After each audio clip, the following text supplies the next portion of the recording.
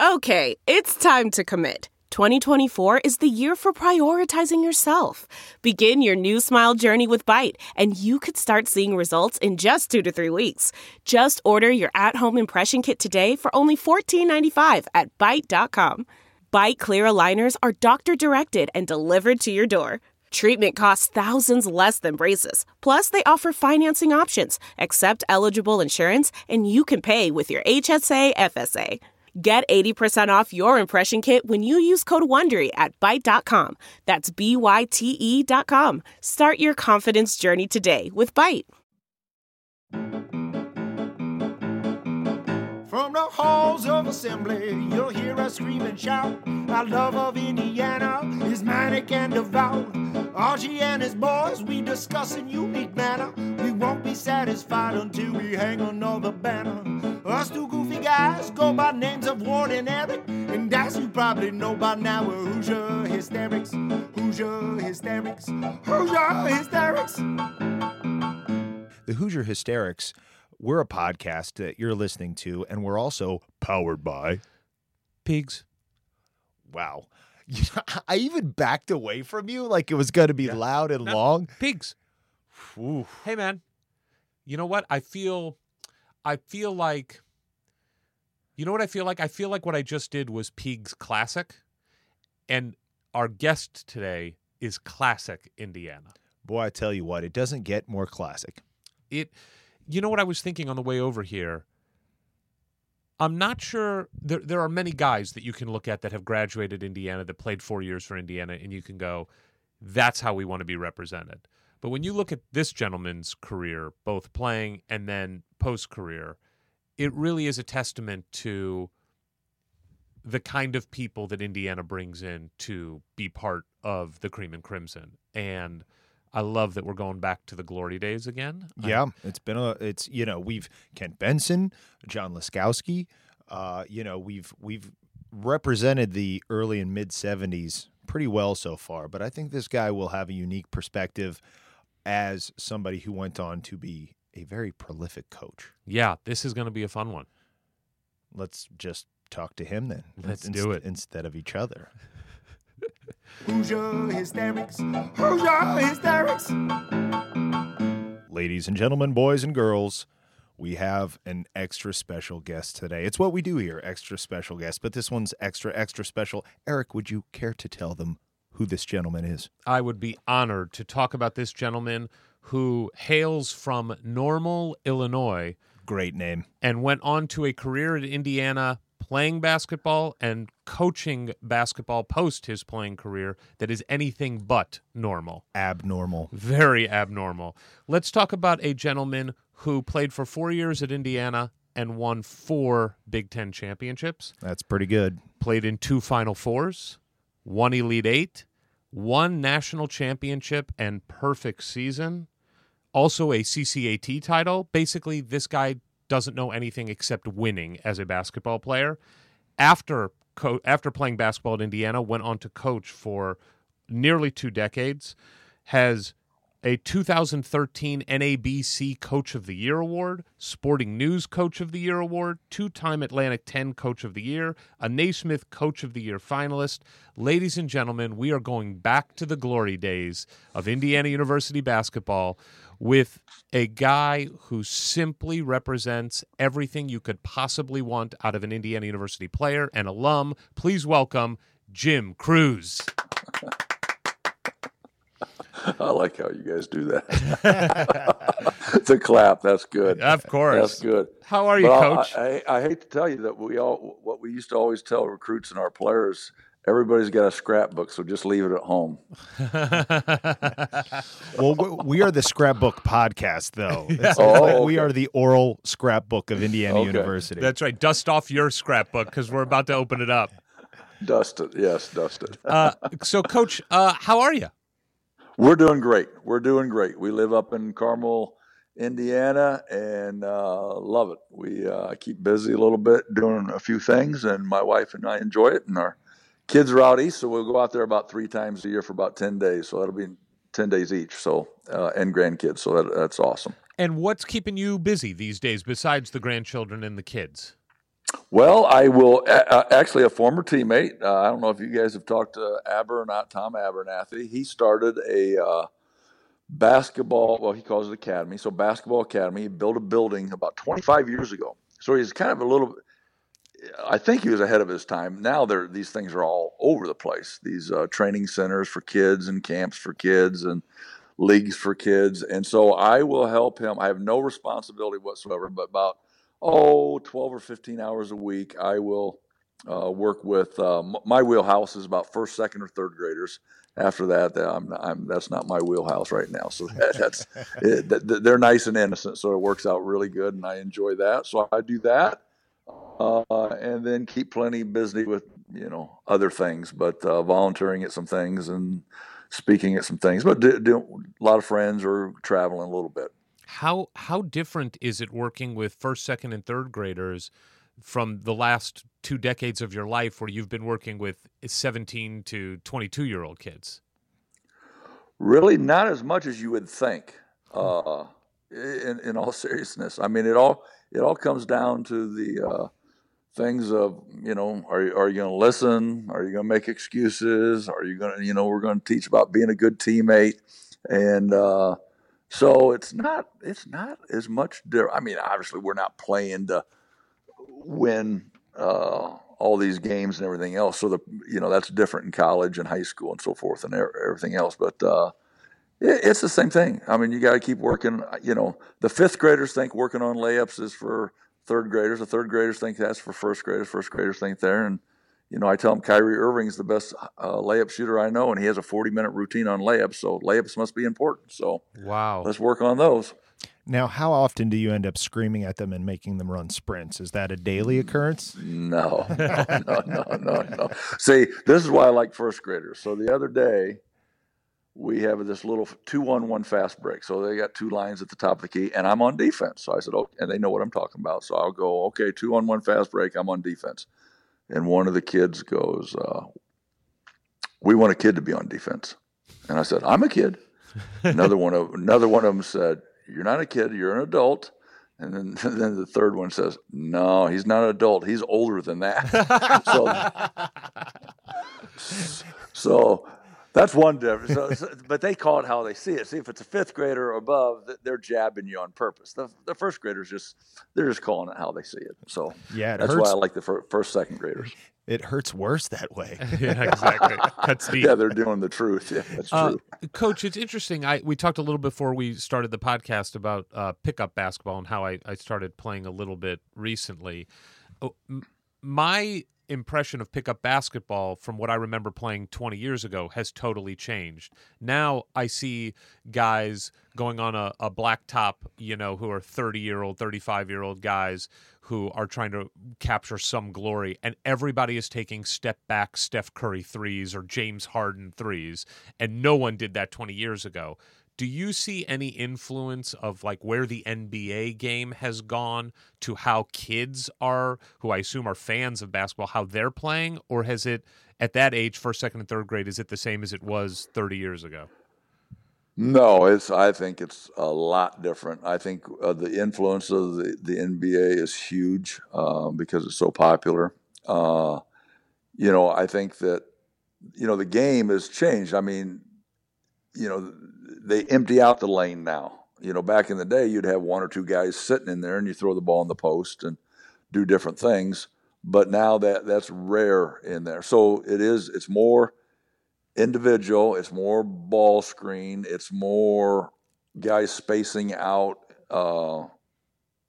in terms of spotting up to shoot, which a lot of times it creates, a lot of non-movement. But I see the kids doing that. And actually, that's one thing that we won't do with the groups, that little guys I have. We won't teach them ball screens. We try to teach them all the stuff away from the ball just so they learn how to play without the ball, because they'll get that very quickly from someone because it's the thing that everyone does. But I don't want everyone just depending on that. And then these kids get trainers, and they work, and it's all ball handling skills, which ball handling is very, very important. But sometimes they think that's the only way you can get open is through, the crossover behind the back and all that stuff, which some of it's good, but there's a lot of it, a little bit too much right now, I think. Now, do you watch the NBA yourself? Are you pleased with what the game looks like and feels like now as a spectator? Oh, I think some teams are really fun to watch, and some teams aren't fun to watch, which is probably true at every level, any time, at any decade. But I will watch probably when the playoffs start. Not all of them, but the teams that I kind of like watching, and it changes. I mean, it'll change. I might like a team because I like a guy or a coach or their style of play. So it all depends. But I'll watch some of it, but not. I'm not addicted to it by any stretch of the imagination. Well, and it's different every season now. Teams you might have liked last season are going to be totally different this season. Correct. That's absolutely correct. And you know what? And I think the NBA, it'll be interesting. I really haven't thought about this until now, and I don't know if it's true or not. But what's the downside a little bit? The NBA, and I'm not saying this for the NBA necessarily, but it is for college, in my opinion, which means absolutely nothing. But my opinion is means everything on this podcast. These, everyone's trying to, you're going to get 3 superstars, and we're going to win it this year.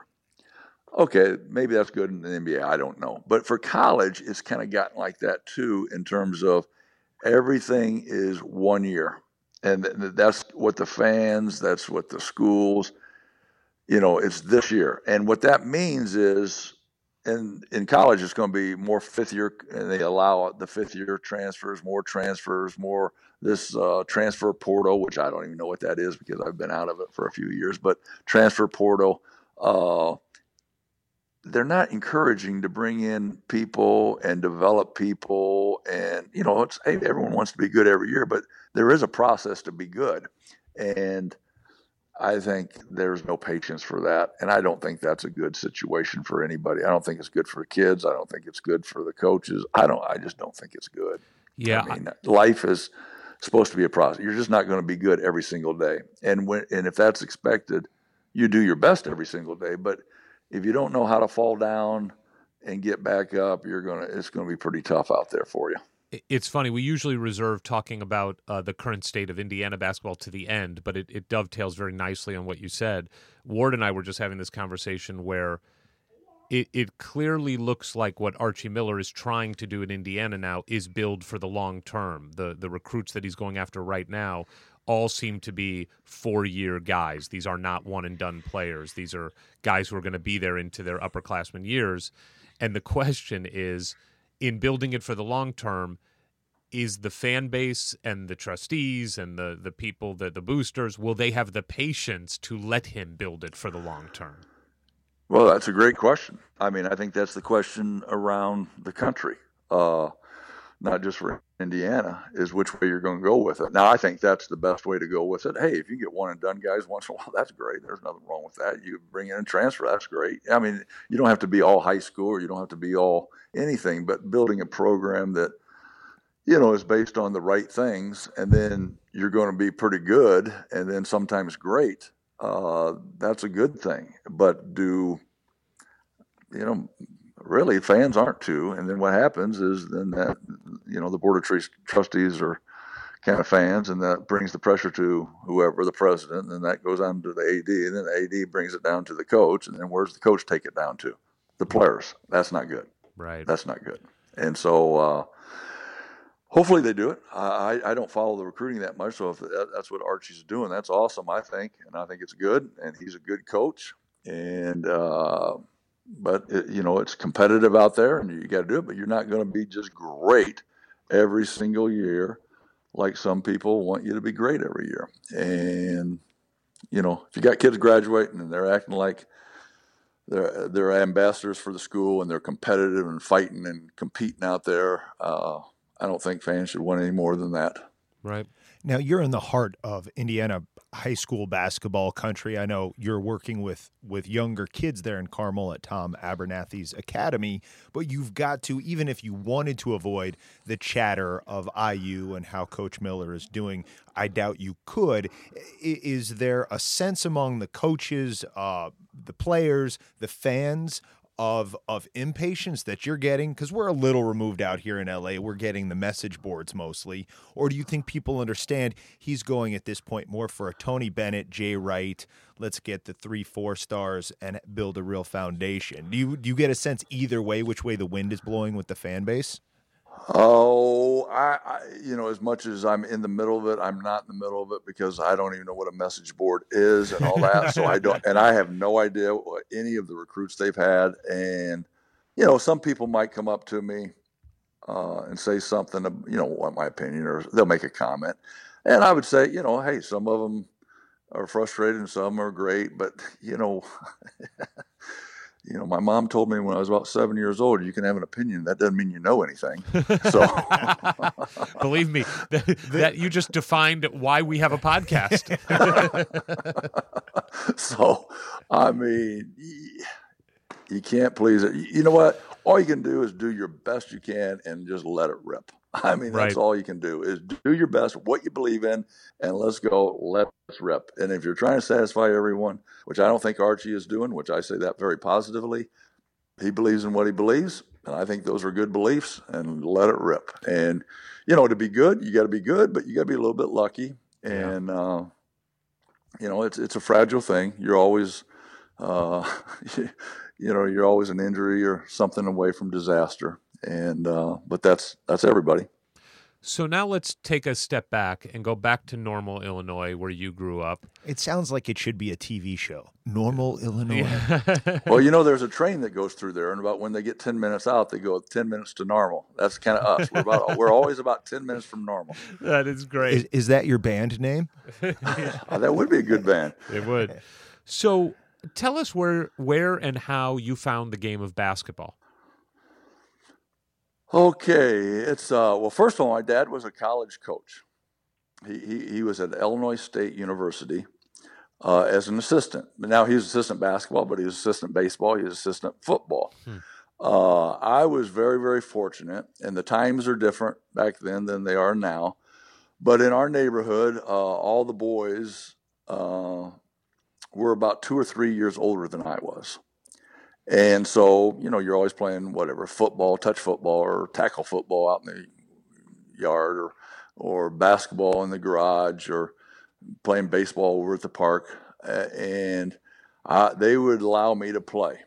And I loved sports. And my dad being involved in sports, so I was always around his practices or games. And it was really kind of 12 months, just depending on what season it was. So 3 sports, and I played 3 sports. And just found it very rewarding. But it was interesting because, again, it's just different. I'm not saying it's better. I can't think it is, but that's what everyone my age thinks. So, but my point being is I never played organized football until high school. I never played organized basketball until 7th grade. And then baseball is 8 or 9 years old, pretty young. And so... by playing every day in the neighborhood, you learn to survive. You learned, someone was organizing the game. It wasn't parents and it wasn't organizations. There were no refs. There were no coaches. And so, the kids would divide the teams, and so you don't put all the good players on one team and all the bad on the other. If there's 10 kids playing or 8 kids playing, you don't do that because what fun's that? So you do, you make the name. Then you handicap. It might be baseball. Eric, you're good, so you got to hit it past the creek. Ward, you're not as old, you're not as good. You only have to hit it past the bush for a home run. Somebody told you about my athletic prowess before this podcast, didn't they? I was going to say you got one of the 2 right. I see nothing, I hear nothing. So I say nothing. So anyway, that's all good stuff. I mean, it's really, you kind of learn that, if there's an argument, it either gets solved or the game's over. So most of the arguments got solved because everyone liked to play. And so I thought it was just great. So I was very, very, in fact, my wife was pulling out pictures the other day. And actually, this might be my favorite picture of all time. And I don't know, I might be... that picture, I'm probably about 6 years old, maybe 6 to 8 years old, probably 6. And it's a picture of my dad sitting on the bench next to the head coach at Illinois State. Well, on the other side of the head coach, I'm sitting. That's great. So back then you probably had one assistant, I guess, or Right. I doubt if I demoted an assistant coach at 6 years old, but I thought that's kind of funny. Like I'm sitting right next to the head coach during the game. That's great. So anyway. Today that would somehow be a recruiting violation. That's somehow. true. That's true. Yeah. Yeah. Oh, sorry. Go ahead, Coach. No, go ahead. Well, at what point did you moved into the realm of organized sports as you got older? Yep. And then when did basketball start separating itself from the pack for you, and you realized, I'm gonna be involved with basketball in a serious way for some time to come? Well, I really liked football, and I liked baseball, but I probably really liked football. I'm not going to say which one I liked more, football, basketball, baseball, because whatever season it was, I loved it. Right. But I tore my rotary cuff my sophomore or junior year, so that hurt my football stuff because I was a quarterback, and certainly it's not good for baseball. So I just kind of went to the basketball, and I loved basketball, so it wasn't any big deal. But that was probably the reason I ended up making a decision, because I had to make that decision. Right. At what point does Indiana University enter your life as a potential landing place for your basketball career? Well, I'll answer that two different ways. The first time I went to Bloomington, Indiana, was my sophomore year, right after my freshman year in high school. And there was a gentleman named Art Swartz who I just visited him. He's 90 years old, and he was coming through Illinois, so I went over there to see him. He's a great man. He and his wife, Betty, who are both Betty's, they're all still living and everything. They live in Virginia. Anyway, they were IU people, but they were, if I had second parents, they would be my second parents.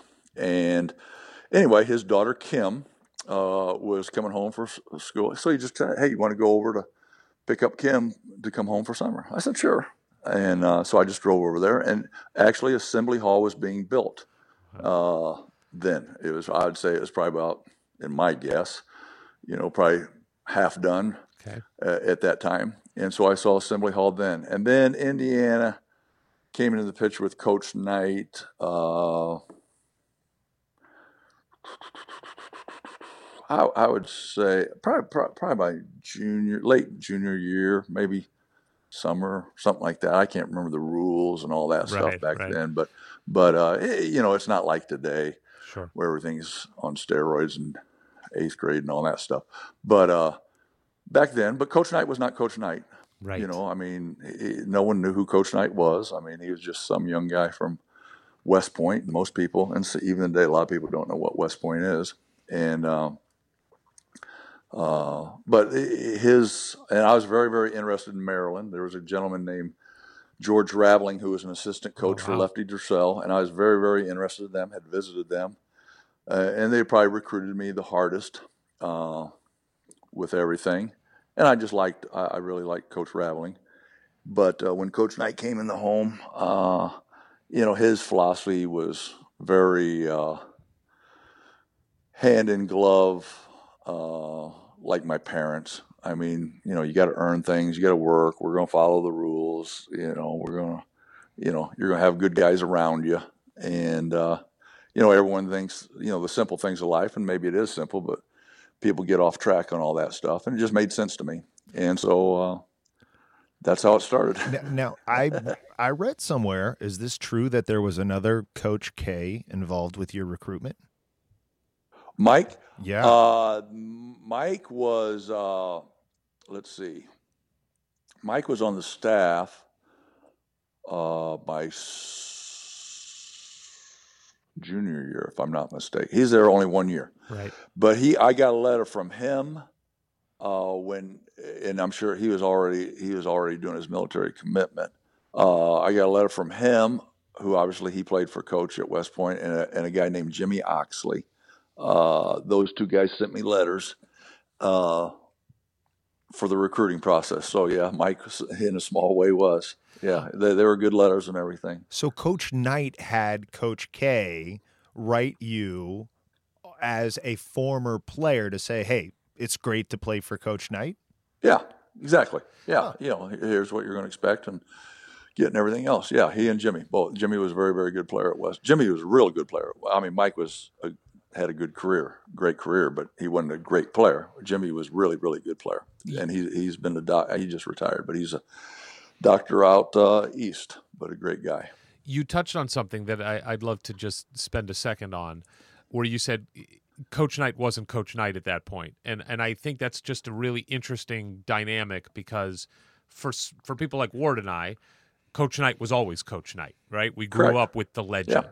Yeah. And really anyone born after 75, if you know anything about Coach Knight, he's a legend. Right. What was your first impression of him when you met him? Because at that point, I mean, you're 17, 18 years old. Coach Knight is what, 28, 29? He's not that much older than you at that point. He's a young guy. He was, Coach was when Laz and Steve Green and Steve Allfelt, Doug Allen, and John Campster, those guys were the first class, and we were the second class. So Coach was, when we got there was 32. Got it. I think maybe 33, 32 years old. But he was different from the fact that he didn't tell you how good you were. He didn't tell you promise you things. He's not going to promise you that you're going to start. He didn't start. He said, and he explained that you would have a great opportunity and went through the great opportunity of playing, but you had to earn things. And he talked about how on the basketball floor they're going to be a cerebral team and that we're going to be a team-oriented team, and kind of how and he'd go through. I can remember him talking about Steve Green and some other guys who are a little bit older in terms of what they can do. I mean, he's talking about Greeno, how he can use his right hand, left hand inside, and he really has a good touch from the great touch from the outside, but how he's very crafty inside and how that could complement your game. And then he just talked about that he said, we're going to have good guys, we're going to follow the rules, we're going to graduate, and he goes, and our goal is to win the national championship. He goes, everyone's goal is probably to win the national championship. He goes, but we're going to do it this way with good guys, and we're not going to break the rules. And, I'm from Normal, Illinois. I mean, that's what my parents always believed in. Let's do it the right way and let the chips fall where they fall, but let's do it the right way, and then we can move forward. Now, did you know when you were getting there as a freshman, did you know in advance that the NCAA was changing the rules so you'd be able to play right away? That's a great question. I knew it before I got there, but I don't know when that that's a good question. I don't know when that exactly. I kind of think when my senior year, you kind of knew that freshmen were going to be eligible, because you're right. That's the very first year that you could play as a freshman. You timed that out very well. Yeah. Yes, I did. Yeah. So when you showed up there and you're surrounded by what would be arguably the greatest rosters in college basketball history, was it intimidating at all, or were you just so thrilled to be on the court with that much talent? No, it is a little intimidating. I mean, this again, I'm Normal, Illinois, and like just I mean, there's a lot, the Larry Bird story. I mean, it was just so big. Right. I mean, it's just so big. In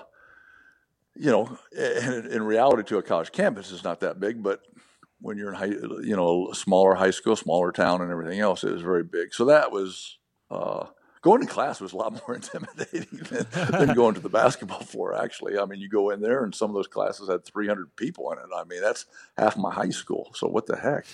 And so that was, but the great thing about it was right from the first day, and this is the advantage that athletes have over non-athletes, is you go there and, so the first day you're meeting Scott May and Quinn and Tom Abernathy and John Campster and Steve Green.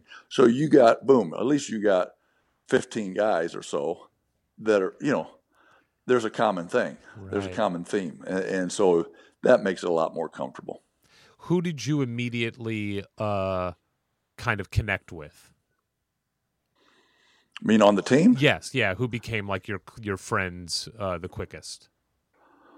Oh, I think that those two classes.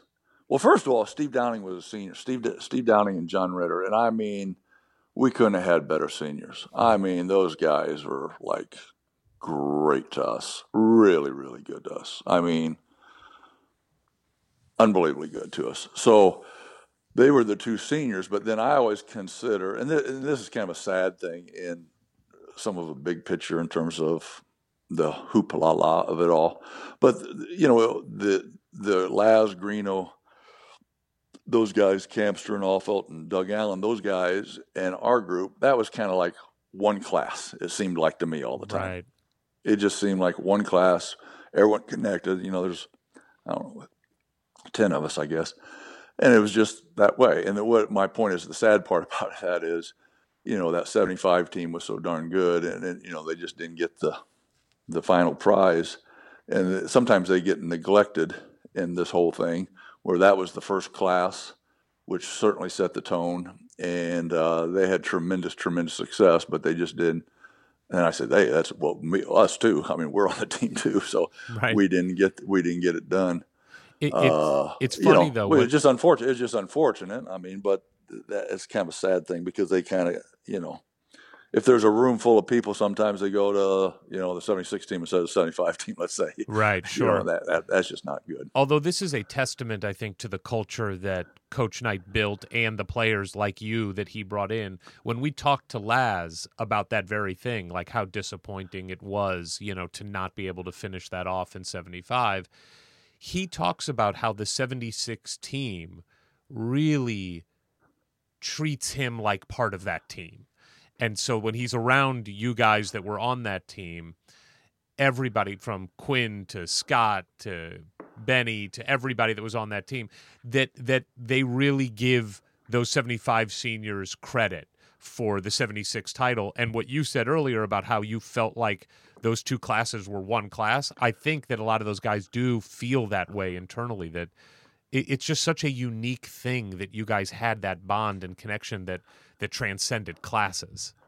Yeah, no, there's no doubt about that. That's 100% true. And I almost think it's even bigger than that. I mean, and if you'd ask those guys, everyone might have a different answer, but one of the things that, I think our best accomplishment is what you guys mentioned earlier, which a lot of people don't, is we won 4 Big Ten championships. Yes. Well, that's not a class.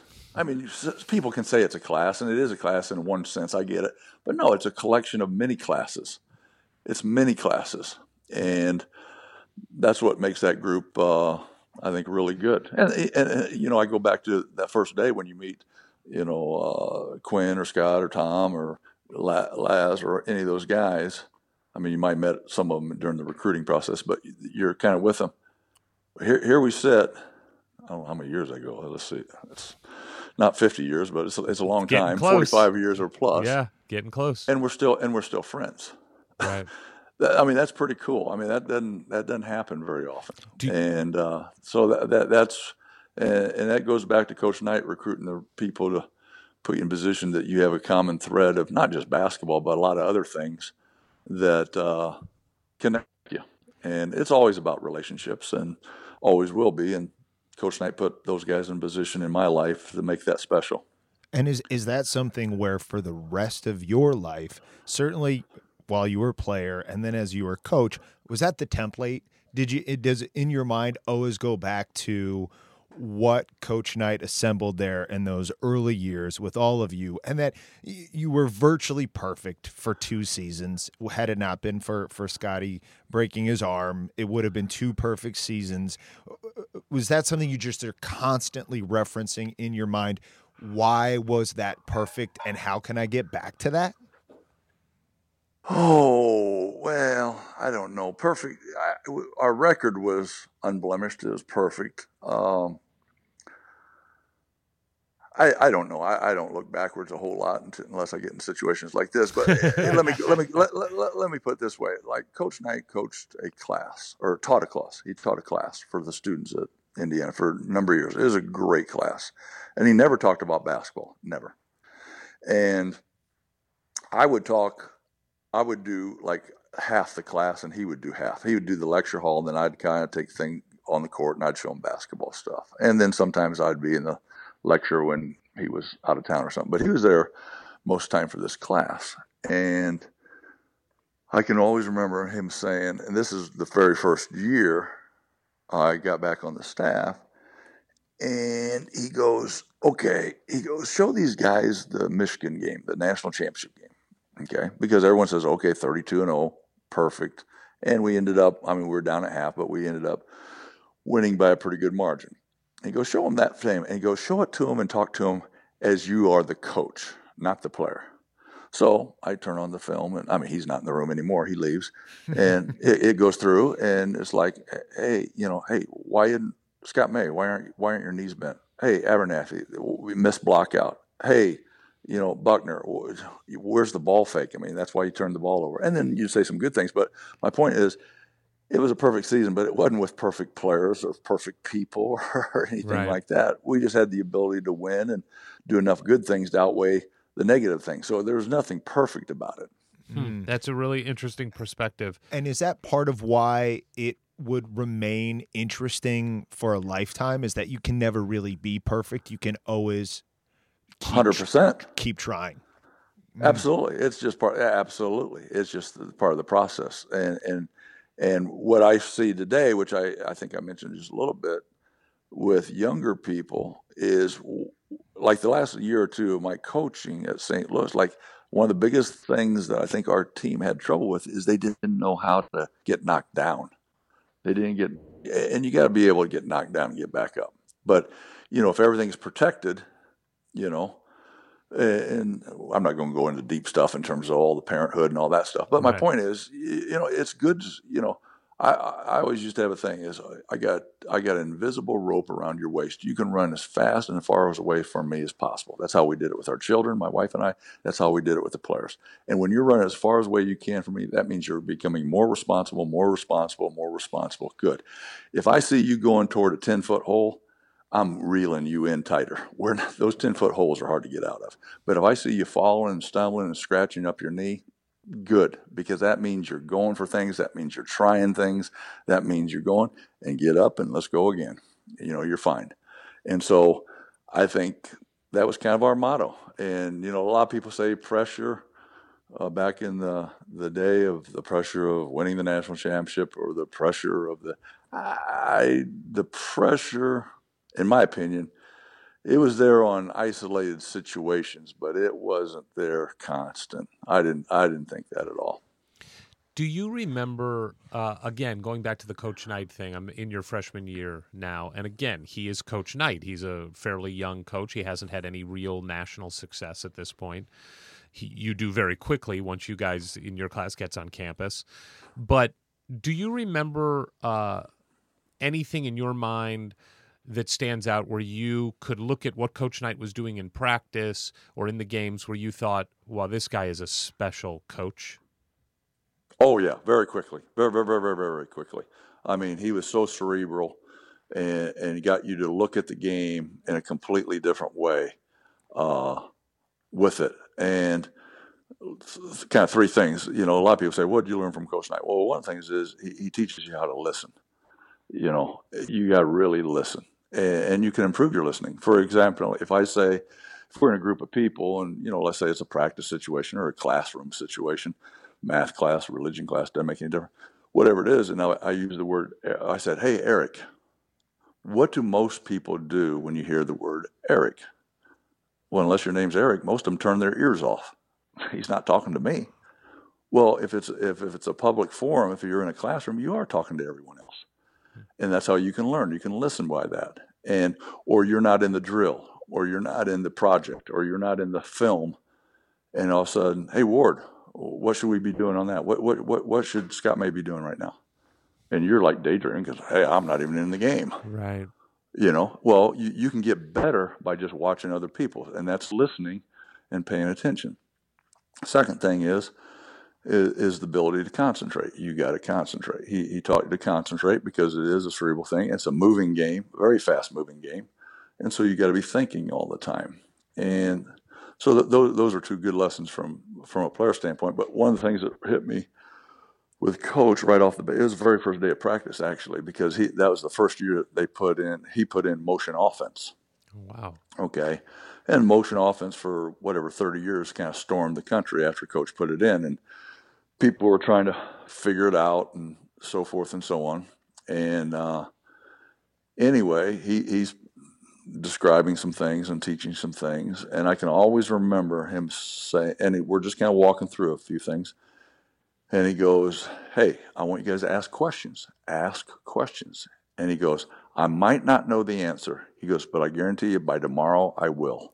And I thought that was really good because he first of all, there were three things. Number one, not a lot of teachers back in my day were saying ask questions. I mean, there's some, but not really encouraging to ask questions. So he's encouraging to ask questions. Number two is he's admitting I might not know the answer. And number three is I'm going to figure out the answer. I'm just not going to BS you.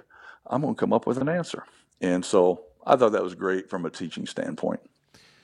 One of the things we've talked to several former players of Coach Knight's that we like to talk about a little on this, because I think the image of Coach Knight, besides the legendary status, is how tough and hard he was and intense. And that's kind of been talked about ad nauseum. We get that. But what doesn't get talked about a ton is how funny he is and was. Yeah. And almost everybody that we've talked to has something funny that sticks out to them. Do you have anything behind the scenes that sticks out to you as just something where he got you laughing or the team laughing or broke the tension somehow? Well, this is when I was coaching. Sure. One that just sticks out when you said that. Yeah, and first of all, he did have a great sense of humor. Very, very, still does. But yes, I mean, he's got great sense of humor. And with that, and to be fair, I mean, and he would do that with the players, but as an assistant, you would see it a lot more because you're with them like all day, every day, instead of 3 hours in the practice. But anyway, so we'd go to lunch almost every day. And so we're in the car, and all of a sudden he's driving through the golf course, and it's probably into October, maybe early November. And so we're going out, and he starts driving on the cart paths, and he goes to, I can't even remember what hole it was on an IU course, let's say, probably about 6 or something like that. And so he gets out of the car, walks over. He goes, "Come on over here with me." And so I get out of the car, and he starts looking up at these trees. Well, the leaves are really coming down. There's not a lot of leaves. I go, "Anything we're looking for?" He goes, "Yeah, I threw a putter up here, in June. In June. So it's still on his mind that he doesn't have this putter. So he's waiting until those leaves come down so he can find this putter." But the funniest thing I thought was people would send, because they knew he liked to play golf, he probably had 30 putters in his thing. And he goes, "Yeah, this is my favorite putter." I go, and I'm thinking, if this is your favorite putter, what do you do with the putters that you don't like? That is phenomenal. But it didn't show up? It wasn't there? Oh, we'd go out there. I bet. I honestly don't. I can't remember if we ever found it, but it wasn't a one-day thing. We went out there for about 6 or 7, 8 days in a row looking at that putter. Oh, amazing. So I don't know if it ever showed up or not. I can't remember. So clearly, these things that you noticed about what Coach Knight was teaching translated to success on the court, and very quickly, in your freshman year, you go to the Final Four. Right. What do you remember from that run? And I always like to talk to people who are experiencing this level of success on a national stage. And granted, 1972-73 Final Four and the attention in the media is much different than 2019. I get that. But coming from Normal, Illinois, and whatever success you had in high school does not compare to going to the Final Four with Indiana University, even in 1972-73. What was that like? Well, we were taught, encouraged, empowered to. I mean, it was all about Big Ten championship. It was all about Big Ten championship. And so our freshman year, so we're plugging away and everything, and then we end up winning the championship on the last day against Purdue. Yes. And so that's a Saturday, and the next day. So we have a meeting, and again, this is exactly what you said. Okay, we win the Big Ten championship. I mean, that was our whole goal. We win the Big Ten championship. So the next day, we walk in the locker room, and the back of, I don't know how it's set up today, but the back of the some of the back of the lockers were the kind of the first thing you saw, because you got to kind of turn a corner in the locker room. It's a sharp two rights. And anyway, they had a pretty big sign up there, like home of the Big Ten champs. And like, wow, these coaches, this is a big deal. These coaches are liking this big time.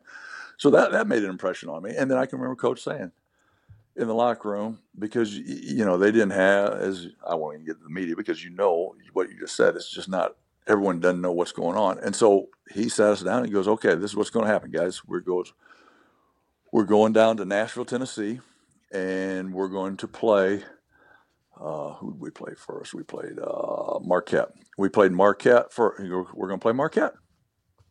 And he goes, if we win that game, then we'll play the winners. These are the 4 teams going down there. That's all I knew. And so, actually, we beat Marquette, we beat Kentucky, and then the next week, next week we're going to St. Louis. I don't even think Final Four was even mentioned I can't remember. It's right. Like, okay, now you're going to the Final Four.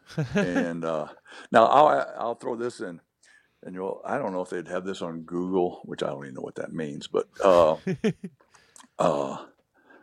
tell me how this would go over today. So we're playing at Nashville, so in Vanderbilt, so the court, the benches are on the end zones. Right. So with about, my mind, there's like a minute and a half left, something like that. Obviously, there's no 3-point rule and there's no shot clock. And Coach McGuire is at the other end, and there's a timeout, and he's walking down the side of the court all the way 94 feet toward the bench. And I can remember one of the assistant coach goes, hey, Bob, Coach McGuire's coming down here to talk to you, I think. Huh. Coach McGuire comes into our, not right into the huddle, but toward the huddle, and shakes Coach Knight's hand. He goes, good game. Goes back. We're 4 up. 4. and he takes out all his starters. What? Because he just thought you would sit on the ball? The game's over. He said, and I can remember his son, Ollie, was it Allie or Ollie? Allie, I think. Allie McGuire, saying, Dad, what are you doing? He goes, game's over. It's over. What? No, you'd get fired today for that. Yeah. Oh, yeah. There'd be 7 fouls and 4 timeouts in 10 seconds. That's true. By the way, the tournament obviously had fewer teams back then, but right. But what's amazing is there's no first round cupcake games back then. You played Marquette, who was ranked number 5 in the country, in your first round game. Then your second round game, you play Kentucky, ranked 17, beat them, and then you play UCLA in the Final Four, which I brought this up with Laskowski, that my uncle, who also graduated from IU, to this day will maintain that you would have won that game had it not been for the ref making a terrible foul call on Steve Downing when it should have gone on Bill Walton. That might be true, but we don't know. I don't know. But UCLA was better than us. They were better than us. Not that we couldn't have won, but at that point, at that time, they were better than us with that. But the 4th team was Providence. Yes. Providence had Ernie D. and Kevin Stakem and Marvin Barnes. Now, Marvin Barnes broke his leg against whoever that was. Who was the 4th team? Us, UCLA, Providence, and Memphis, I think. Memphis, yeah. Got it. And I think he broke his leg, so he didn't play. So, they were really, really good with that. But, you mentioned just briefly, and it kind of gets overshadowed, the CCA championship. Yes. Sophomore year. Well, the CCA championship, I think, was the kind of the commissioners something. Right. Association, and it was all the second place teams because we got beaten in a playoff. Well, and I have no idea what it is, but how many people have won the national championship finishing second or lower in their league? Right. A ton. Oh, yeah, absolutely. A ton. And look at the competition. The competition was everybody was second. Right. So, that is. And by the way, that tournament in itself was probably tougher than the NCAA into a degree. I'm not talking about all the way through the NCAA tournament, but the first rounds definitely. And by the way, you say you finished second. Well, that's not true. That's not true because only the first teams went. That's right. not true. That's not true. But you didn't just you didn't really finish second. You finished first and lost a right. play-in game. So yeah, that's exactly right. But I want, because you mentioned that tournament, just to kind of skip ahead a little bit in your sophomore year. I do love the story of Coach Knight not wanting to play in that tournament. Yeah. And the administration basically saying, no, you're well, the story that Laz told us. Well, yeah. Could you give us your perspective on how you guys ended up playing that tournament? No, I wanted to hear what Laz was first. No, you tell us first, and then I'll tell you what Laz said. Okay. How I remember it was Coach was not big on it, but he goes, we're going to vote on it. So the players voted on it. Well, the players' votes that I got, it was negative. We don't want to go. Yeah. And then he came back, whatever, hour or two or who knows when, I don't know, and said, we got to go. So I don't know if that's the same story as Laz. It's very similar. The way Laz told it was exactly what you said. Coach Knight didn't want to do it, was refusing to do it. But then behind the scenes was basically told by the administration, you're doing it, Coach. Like, I know you want to pretend like you can, make this decision, but your team is playing in this tournament. Yeah. So then he went to the team, got the vote, secret vote. Everybody, the majority said don't want to play. He got the votes, came back and goes, all right, you guys voted. You want to go in? We're going in.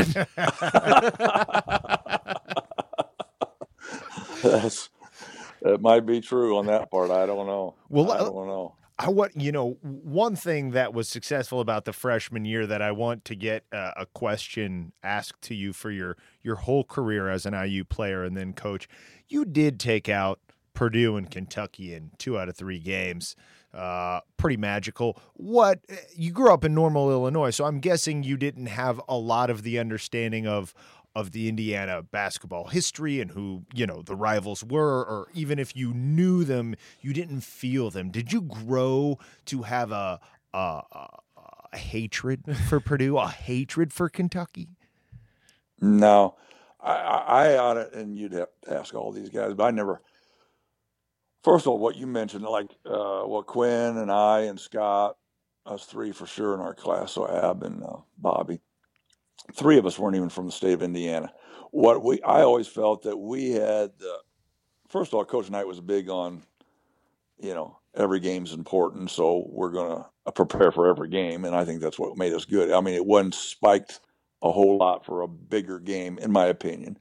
But let's take Purdue. Purdue was good, but they weren't as good. Minnesota had won the league the year before we got there. So Minnesota was our biggest rival our first year. That's who we wanted because they won the Big Ten. They had everybody back, to my knowledge. So that was our biggest rival because we wanted to win the Big Ten. And then after that, it kind of became Michigan for the most part. So Purdue was big, but it wasn't I don't think our guys ever felt that was I think the fans get much more enamored with that than the players. It's a big game. It's an important game. It's a fun game, but it's not a hatred game. I never felt that. All right, but I'll buy that, and you're right. As a fan, I hate them. So I'll just we embrace our hatred on this podcast. We'll be happy to do that work for you we guys. can do it for you. Let me ask you a question. Yeah. Have you ever met a Purdue person? Yes. Yes. Have you disliked them? Immediately.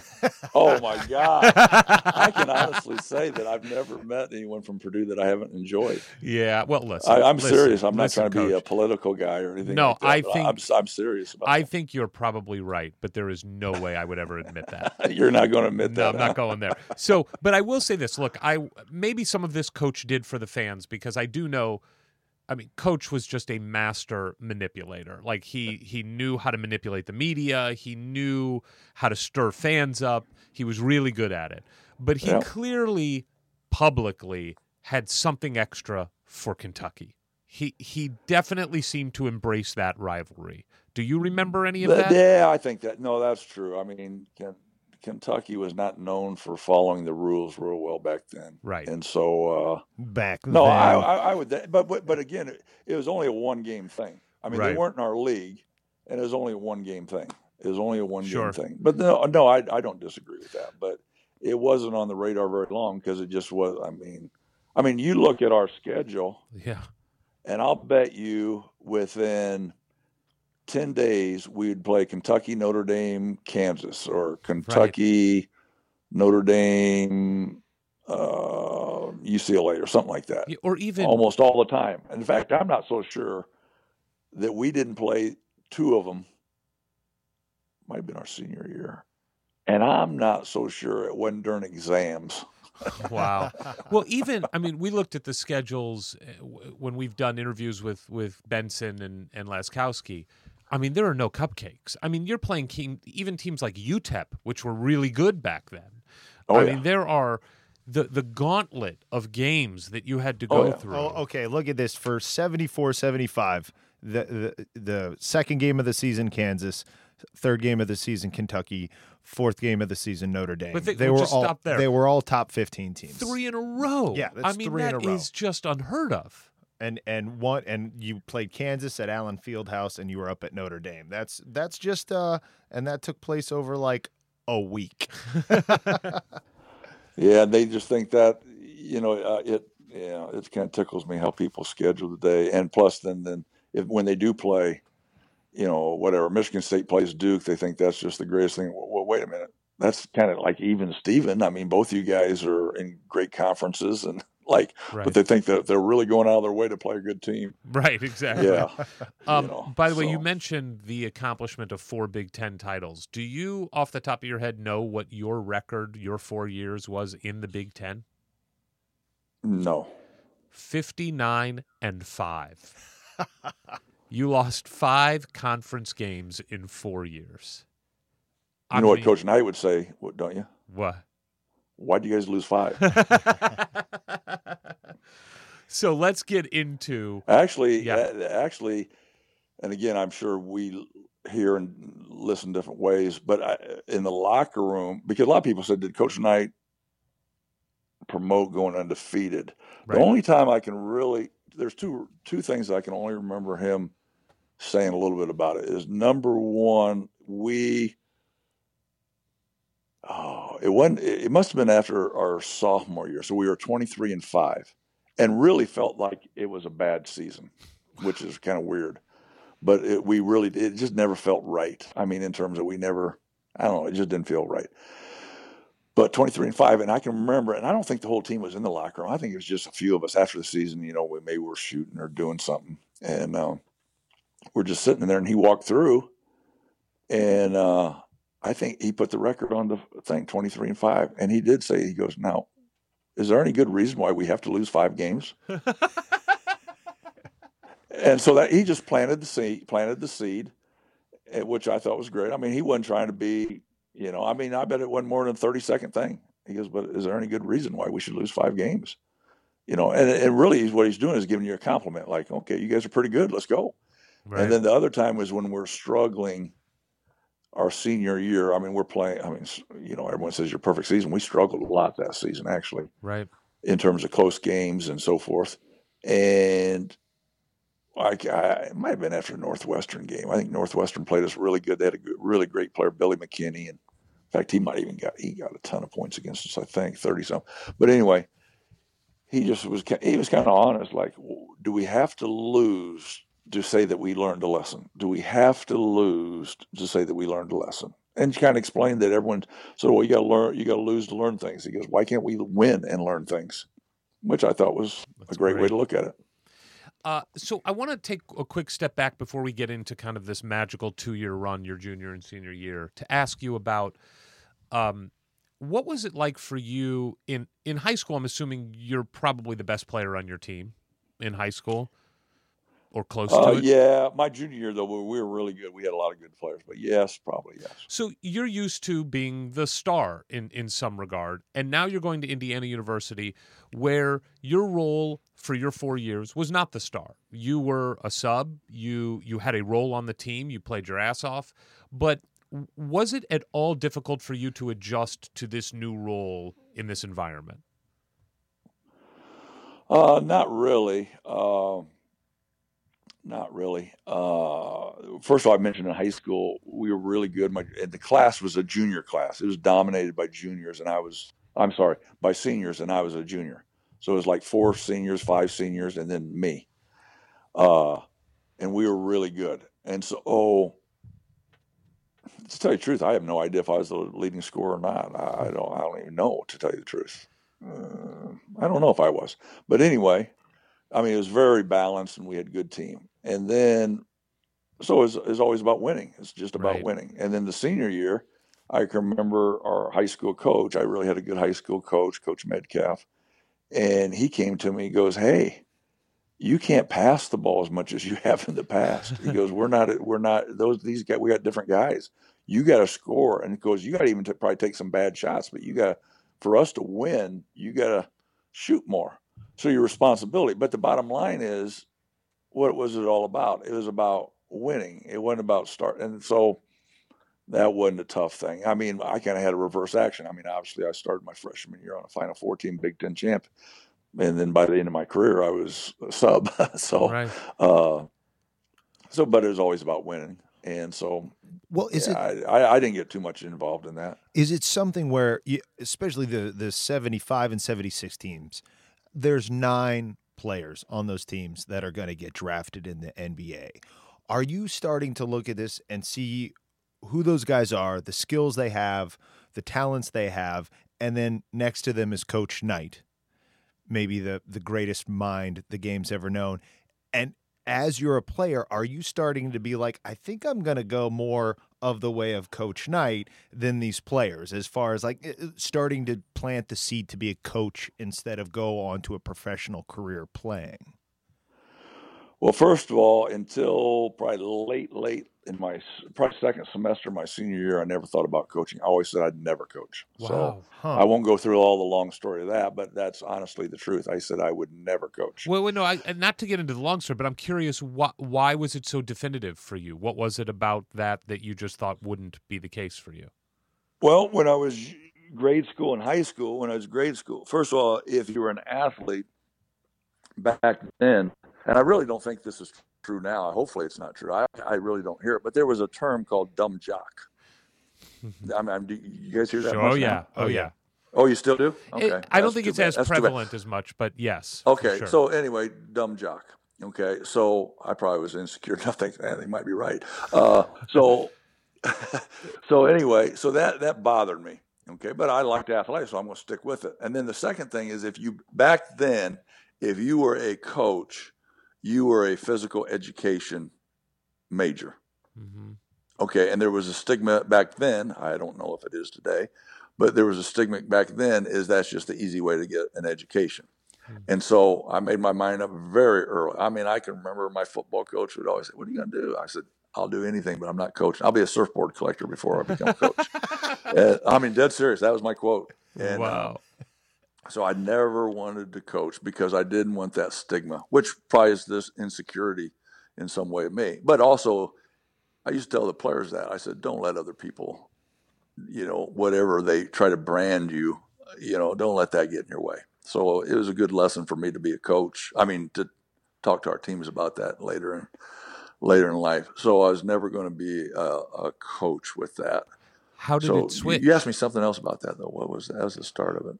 I mean, I guess that's where we're at is that's what you came into your time with. I know. Yeah. So then, actually, my freshman year, we're playing Minnesota at home, and they had the returning Big Ten championship, and the rivalry was big too because Coach Musselman, they were boyhood rivals, and that was not a copacetic relationship. Okay. And so, and Minnesota got in that big fight with Ohio State against Coach Taylor, which Coach Knight loved Coach Taylor. So that just even put more gas on the fire. Okay.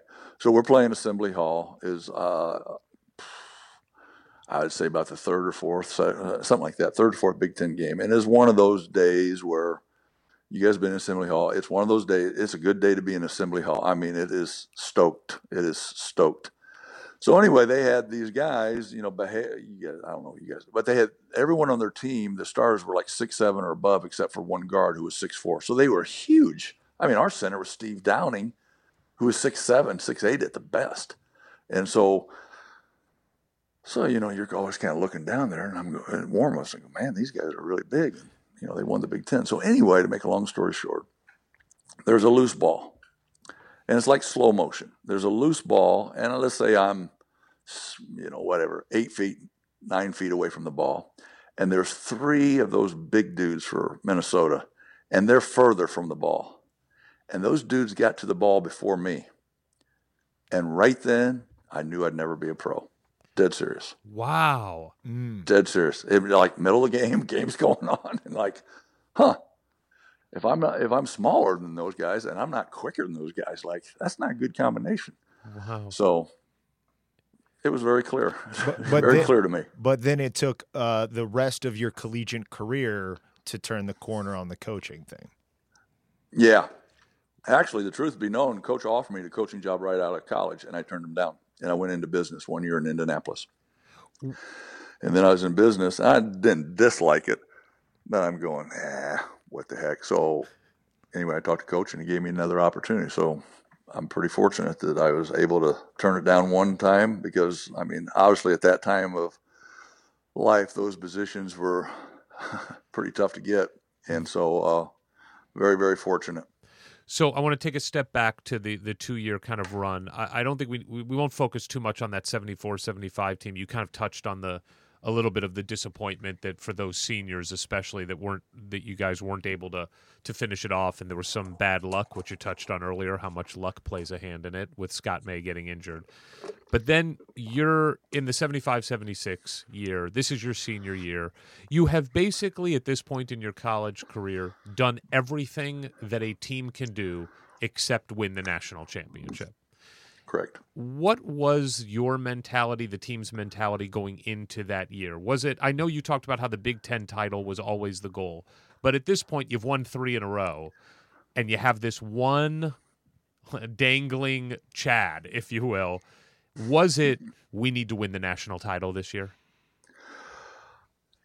Yes, but I still think it was to win the Big Ten. And then if we're good enough to win the Big Ten, then that means you're preparing the right way. And then, that tournament's only 3 weeks long. So then you got to take care of business. But I really think it was that. Now, where I kind of, just from a personal standpoint, felt what you're saying the most was sitting in the locker room before the game against Michigan. Because you go, okay, we're 31-0. We won the Big Ten.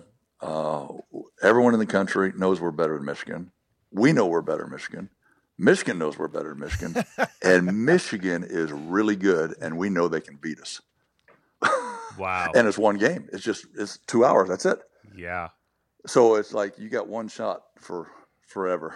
But wait, I got Coach, I'm sorry to interrupt you, but we got to hit pause on this Michigan game to go back several weeks to another Michigan game where, again, the undefeated season is on the line.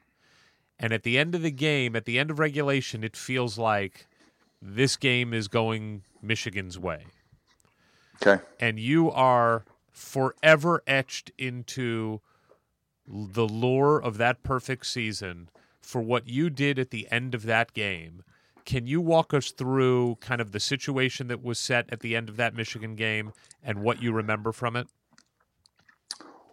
Well, we struggled all day, and I mean, Michigan just was really good. We just always had good fought. I mean, they were fun games. I mean, Steve Grody and Wayman Britt and those guys. I mean, they were just tough, competitive, and it was like, we had beat them, but it's like we appreciated the battle and they appreciated the battle. We were just a little bit better. So anyway, that game, they were just kind of had our number that day. And so it comes down to the end. I mean, I think there's like 10 seconds. It is 10 seconds left. I know there's 10 seconds left. 10 seconds left in the game, and we're down 2. Well, I hadn't played 1 second, not one. So Coach says, okay, you're in. I go, huh? So he goes, you're going to take the ball out of bounds. So the only thing I can remember is, and I don't even remember what the play was, but he goes, get the ball in bounds. And all I'm thinking is, if I'm open, I'm shooting it because I'm not going to be hesitant. I mean, there's only 10 seconds left. And, in basketball, you got to work hard or get lucky. You're only going to be open for 1 second. Right. I mean, that's why you got to be prepared to shoot and so forth and so on. Not just mentally, but you got to be prepared physically.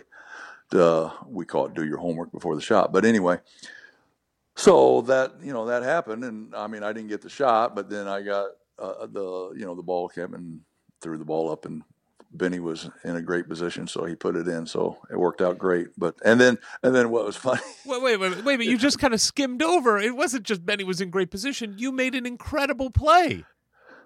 Well, the ball, it needed to be jacked up there because there was no time left. But so the I got the wherewithal. rebound. I don't even know who. I think Quinn shot the ball. I think. Yes. Wow, shoot. To be humorous here. Now, to be humorous here, I knew I had to get the rebound then. So, let's see. Oh, but what I thought was funny, I even thought it was funny at the time. I really did. So, as I said, I only played 10 seconds. So there's 10 seconds game. Coach puts me in, boom. Obviously, the crowd's going nuts. Now we're in overtime. Right. So I come off the floor and Coach goes, "Hey, that was a good job." He goes, "You're out." Made it count. You made it count. But you ain't playing in the overtime either. Wow. But I know it's hard to kind of put yourself back in that position, but you win that game. You're still undefeated. Obviously, there's a lot of season left to play. But in your private moments after that game, do you at all realize the magnitude of what your play led to?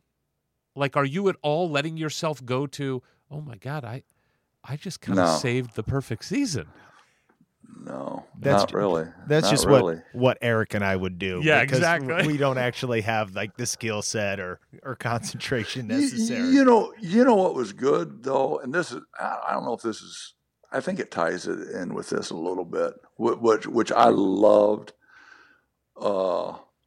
about when we were there at Indiana. Number one is we did not live with basketball players. You can live with a basketball. Coach did not make. We didn't live together. We did not live together. Wow. So that was like awesome, because these guys are my close friends. But I got so many close friends. I mean, actually, we just last weekend was was it last weekend or 2 weekends ago? 43rd year that 41 guys showed up this year. The 43 years, 41 guys showed up this year to play in just a little golf tournament in Bloomington, and none of them were basketball players. Oh, They're great. just friends. That's wonderful. I mean, 43 years. So my point being is, Coach trusted us. He trusted us. I mean, we could live where we want. We went home in the summers. So my point, getting back what you just kind of said, is my middle name's Stanley. So a lot of guys who are not basketball players, they call me Stan. So, after the game, I just go back to where I'm living, and it's Stan. I mean, and that was such a, I mean, we didn't have training tables. I mean, we just ate in the dorms or wherever we lived. And that was great. I mean, I loved it. I wish college athletics could do that to now, because they're getting such a more, we had a very broad and basketball. Hey, when it was basketball, it's serious about basketball. You go in there. I mean, it was serious, real serious, and it was good and it was fun. But then you had this other life. It wasn't 24/7. It wasn't 24/7. Mm-hmm. So I'm very appreciative of what Coach and I had set up when we were there. So let's skip back to the championship game against Michigan. Oh, wait, Eric. I had one Final Four question. Oh, okay. Please go ahead. Because you play UCLA in the Final Four. And UCLA is obviously now, on the tail end of their just ridiculous run of being the college basketball program. Now, by the way, if this next part is not true, we will remove it from the podcast. But I was looking up some IU records, and your name is in the record books for doing something pretty amazing in that UCLA game. Do you remember anything about that UCLA game that was remarkable from your performance standpoint? Remarkable? Yes. No. So no. There's only really about one thing I remember. I'll get to that, but I want to hear remarkable. That doesn't usually come up with my name, so that's good. Well, again, I don't know if it's true because I've seen differing statistics. In the IU record book, you are tied for fourth all time in steals in number of steals in one individual game. And it has you listed in that UCLA Final Four game as stealing the ball 7 times. So you want my response? Well, if it's in the record book, it must be true. It's funny. It's funny that you said that, because I have a guy at this golf outing with these other buddies, non-athletics, and he has said that to me the last 3 years, because he goes, "Hey, do you know that Stan has, whatever they were?" and I kind of laugh at that. But you know what?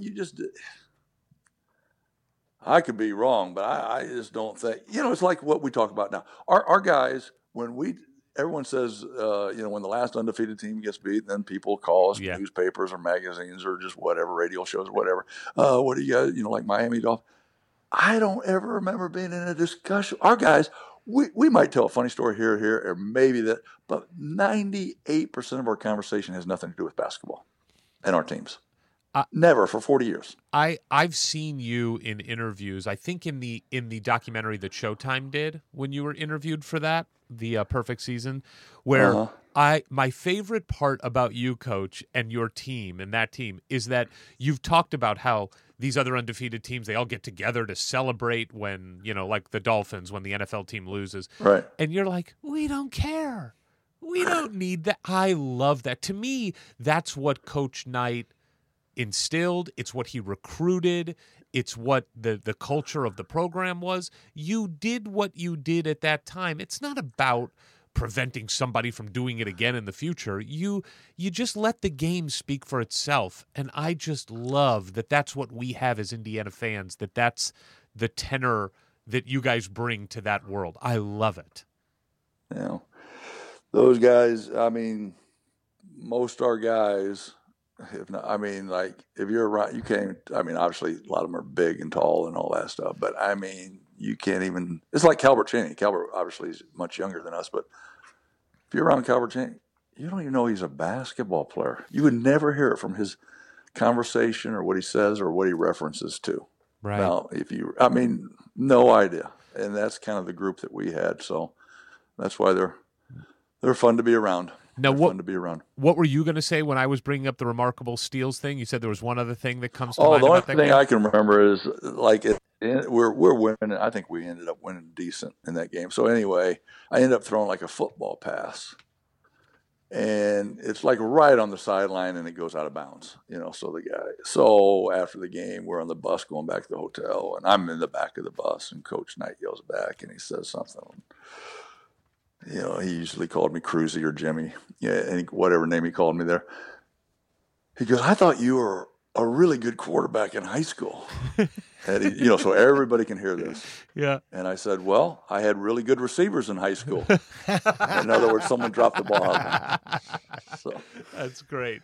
So then getting into that championship game, do you remember the moment you knew that you guys were going to win and what that felt like? That's a good question. I remember, I don't remember a lot of plays. Scott had I think it was an offensive rebound, double clutch rebound, offensive rebound, and put it in. And when I kind of saw that, and I have no idea, I don't know if that was 3 minutes left in the game or 9 minutes left in the game. I have no idea, but I think we're going to get this thing. And you could tell, you could feel it. I don't know if there was one play, to tell you the truth, but the tide just turned and we started taking, because people would beat us, but we didn't beat ourselves. And so once it kind of goes our way, we're not going to beat ourselves. So that's, not a great answer, but that's what the answer I got. Well, when it did finally, the dam broke and everybody's on the bench looking at each other, smiling, and it's no longer okay, we think this is going to happen. It's it's happening. The lead's insurmountable.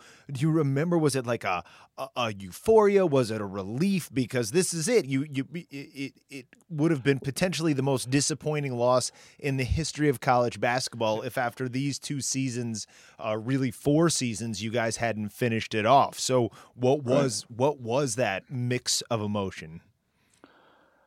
It's really funny that you say that, and that's probably true about finishing it off, but we won the last game of the year 3 out of 4 years.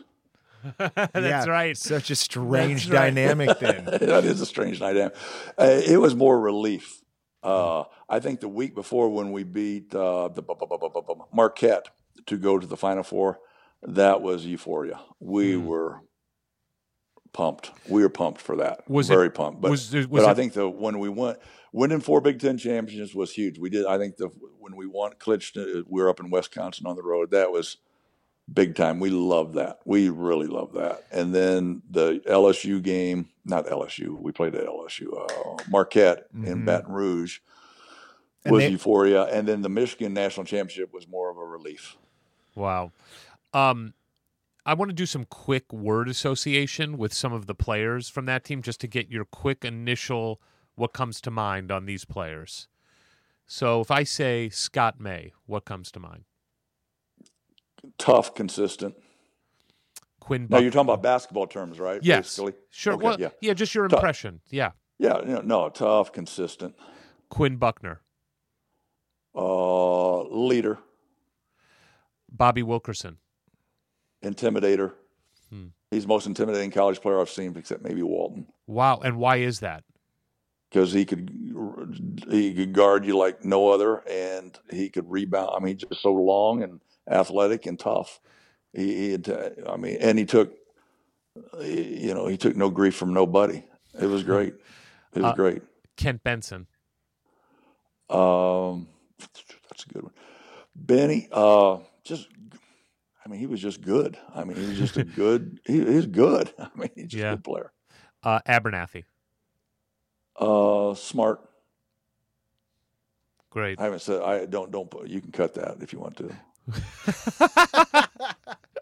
you don't want him hearing that? I'd prefer. No, I'm teasing. That's why I tease Laz and Abernathy. I said, Coach Knight put that motion offense, and he was using vertical and horizontal for screens. And I said, he asked if anyone had questions. So the next day I said, hey, those two guys don't understand what that means. So he changed it to down and cross screens, so vertical and horizontal. That's great. So let's get into your post-playing career a little bit here. What made you decide to leave the business world behind in Indianapolis and return to the bench with Coach Knight? Well, a lot of it is there. In I'm sure every profession, but a lot of there are just so many common denominators. I mean, if you don't have good teamwork, if you don't have good work habits, if there's not an honesty, if there's not whatever, all the things that make businesses or teams or churches successful. So my point is I started seeing these things in the business world. I go, well, I don't understand all the business world, but all the main concepts are in the sports world. And so I know I've spent 22 years. Well, probably not the first 5 years of my life, but I've always kind of done it from a cerebral standpoint in terms of athletics. I mean, I wasn't quick and fast and all that stuff, so I always did that. So I go, well, that's probably more my common denominator, and so if it's the same, then I like that stuff better than this, and so that kind of changed my mind and to go or at least pursue coaching. If I went into high school coaching, that was fine. I just went to talk to coach, and he still had an opportunity for me, so I took it. And then really instantly, I mean, within like days, I knew this was good for me. Oh, wow. What was it about it? I don't know. I just liked it. I mean, you're putting the pieces of the puzzle together, and you're always trying to help players out and figuring them out. As coach used to say, maximize assets, minimize liabilities. And so it's always an ongoing process to get to that point. So, an attitude and mentality is something that is taught every single day. I mean, it's not like you give a sermon on Sunday and say, okay, this is how we should think and act and do everything else. And we do it that way. I mean, actually, that's why we have to go back every Sunday to get rebooted. But my point being is it's an everyday thing. And so it's very stimulating mentally to be a coach. Very much so. As a basketball player, we talked a little bit about, having to go from being a star to now being a role player. When you're an assistant coach for Knight in your 8 years of being under Coach Knight, did you have a role that you filled on that staff? Was there a focus for you that became like your thing any more than the others, or were you just a general assistant coach? This is what I loved about Coach, how he set it up, and this is how I set up my staffs after that, because I thought it was great. He did not have let's see, I'm trying to think of the only thing that I never did at Indiana was film exchange. That's the only thing that I missed out on. My point is, he'd put assistants, and you were not just a recruiter, or you're just not on-floor coach, or you were just not whatever this was. He was preparing you to be a head coach. He wanted to make sure that you saw every angle there was in the program. You had the responsibilities of the program. And, contrary to probably popular belief, I mean, he was not a micromanager whatsoever. I mean, hey, we need to recruit, and then recruit, and we would have recruiting meetings sometimes, no doubt about it. Or here's your game plan. I mean, he kind of like you did as a player a little bit. He kind of throws you in the pool, and he's not going to let you drown, but figure out how to swim a little bit, And I thought that was great. I mean, he trusted what you did. You come with it. Either he took your suggestions or didn't take your suggestions, just like any other boss. But he was great to work for in that way. Now, was it still hard and tough at times? Yeah, absolutely. Indiana basketball has high standards, and we were all expected to live to high standards. But it was not like, oh, why didn't you send this letter, or why didn't you talk to that guy, or what? It wasn't any of that stuff. Wow. You had the unique opportunity to not only play on a national championship team, but be a part of the coaching staff for a national championship team. We haven't got to talk a lot about the 81 team on this podcast. So for us and our listeners, can you shine a little bit of light into, a team like the 81 team that started off not so great, but finished it as good as humanly possible? Can you give us a little insight how that transition was made during this season?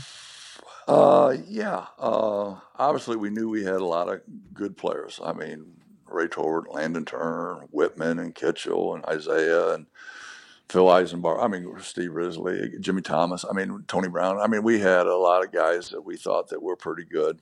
I'm trying to think exactly. I knew we were 7-5 after the non-conference, and we were in Hawaii. I'm trying to think of the games that we got beat before we went to Hawaii. We got beat 2 there. We got beat by Clemson and then Pan Am. Who did we get beat? Oh, we got beat by Kentucky at home, I think 68-64, come to think about it. But I can't remember the other games we lost. So we're struggling. But, it's interesting. We used to always tell the team, you're always you're one step away from failure, and you're one step away from to success. So you're not, we just need to keep getting better. But I thought, and Coach, I think, disagrees with me on this. And maybe you can look up. Neither one or both of us are probably too lazy to look it up. Eric's doing it now. Okay. Yep. So, okay. Here's my recollection. I can't remember Coach Knight's recollection because I don't listen to him that well. But anyway, we were playing at Iowa, and we're getting our butts beat bad.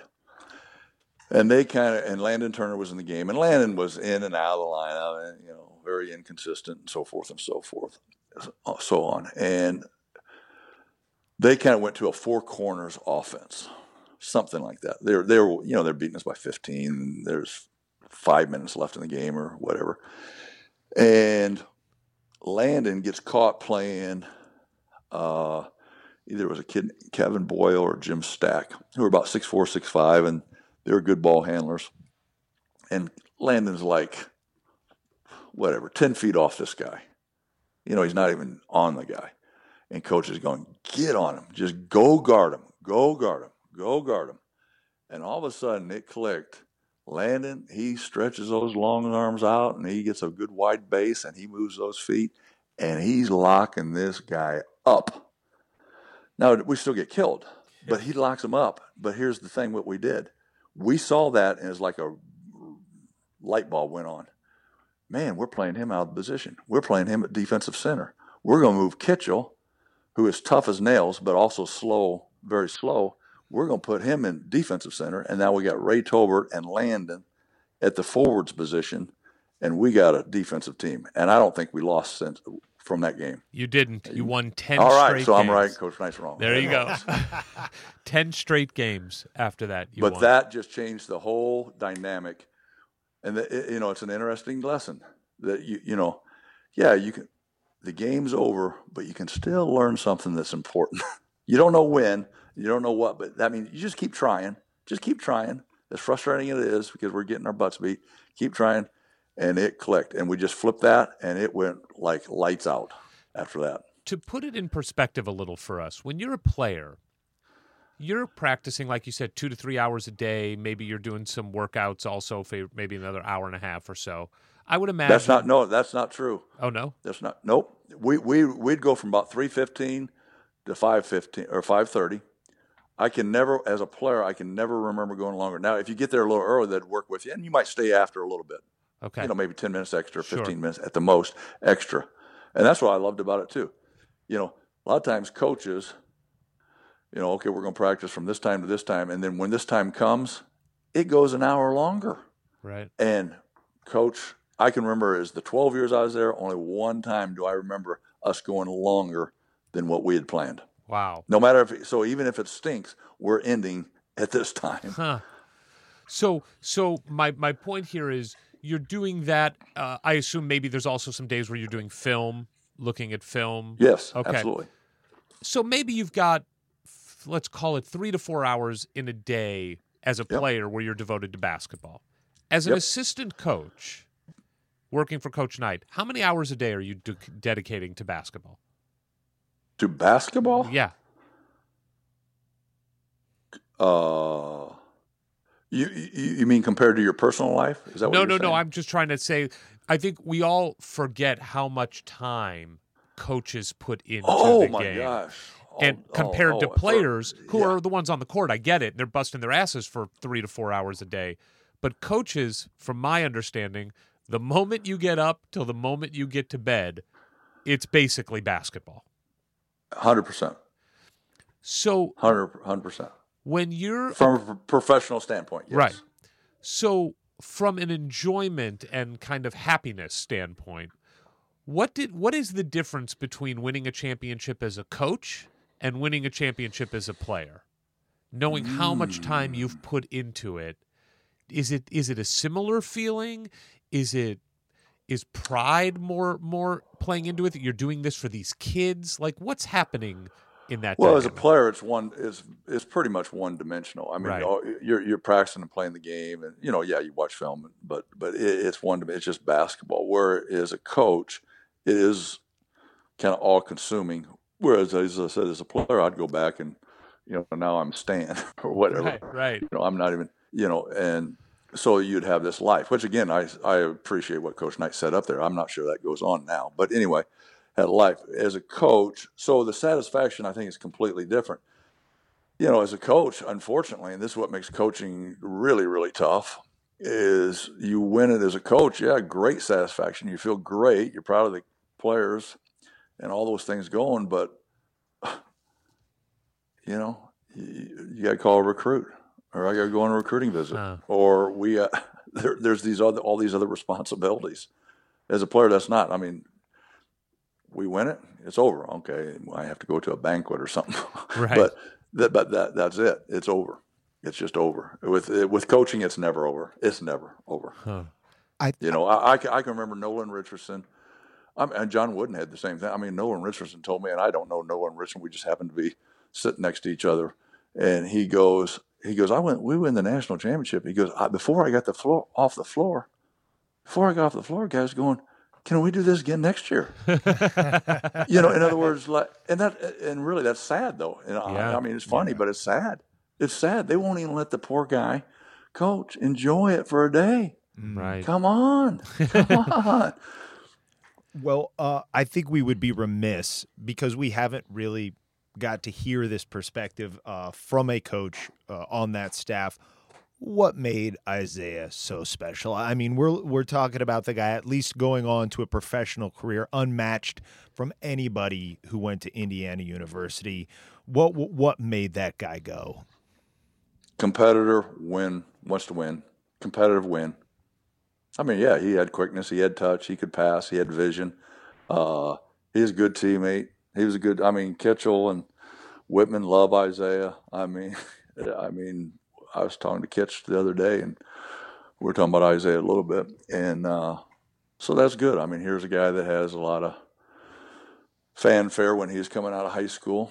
And His high school coach just passed away. I don't know if you guys realize that or not. Yeah. Coach Yeah, Coach Pingatore. Coach Yep. Pingatore. And, Isaiah always knew what he wanted, and he did it. In fact, I mean, this is kind of interesting story. So Indiana's recruiting Isaiah as well as probably everybody in the country. So Coach Knight, and the rules were completely different like that, but Coach Knight went up there to Isaiah's house, and I think Quinn met him there. And I mean, we probably had about 8 people in that house. Us as a staff, maybe 6, maybe I'd say 6, probably 6. I was not one of them. So 6, and everyone knows Isaiah's background, and I mean he came from a tough neighborhood and a lot of brothers and some brothers that went the wrong road, and so forth. So it's kind of wild. And I mean, so anyway, the next morning, I get in the office and I talk to Tommy Miller, who's an assistant coach who played for Coach Pingatore, who went to the same high school. I go, tell me about it. And he tells me about 4 stories, and it's like wild. It's just wild what's going on. And then, so I call, I can't remember who, I don't know if Doc Bomba went up there or not, but some doctor. I called him and I said, how'd it go last night? And he tells me 3 or 4 stories, and they're completely different stories than the other one. And then I call Quinn, and he goes, oh my gosh, it was crazy last night. 2 or 3 stories.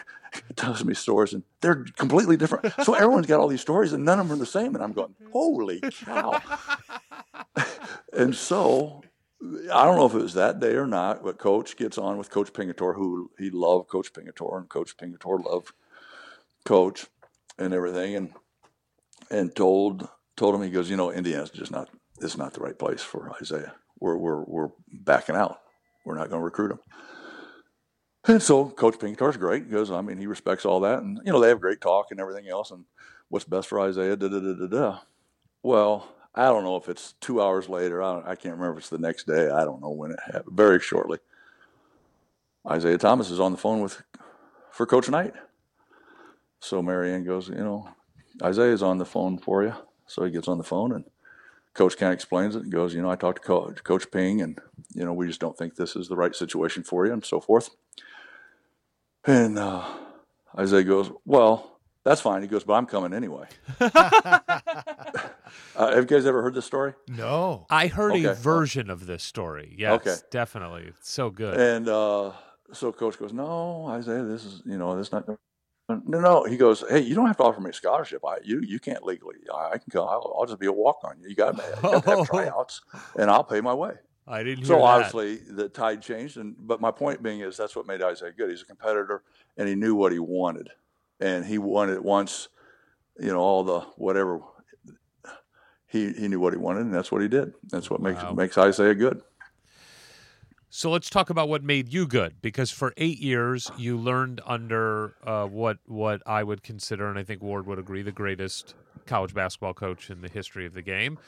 And you then get a shot. Whoa. We have to talk about Coach's first head coaching experience. That's what I'm going to. Oh, no. You're skipping it. Coach, how did you actually? How did you get? You're killing me. What event? Tell us about witnessing the event and it leading to your first head coaching opportunity.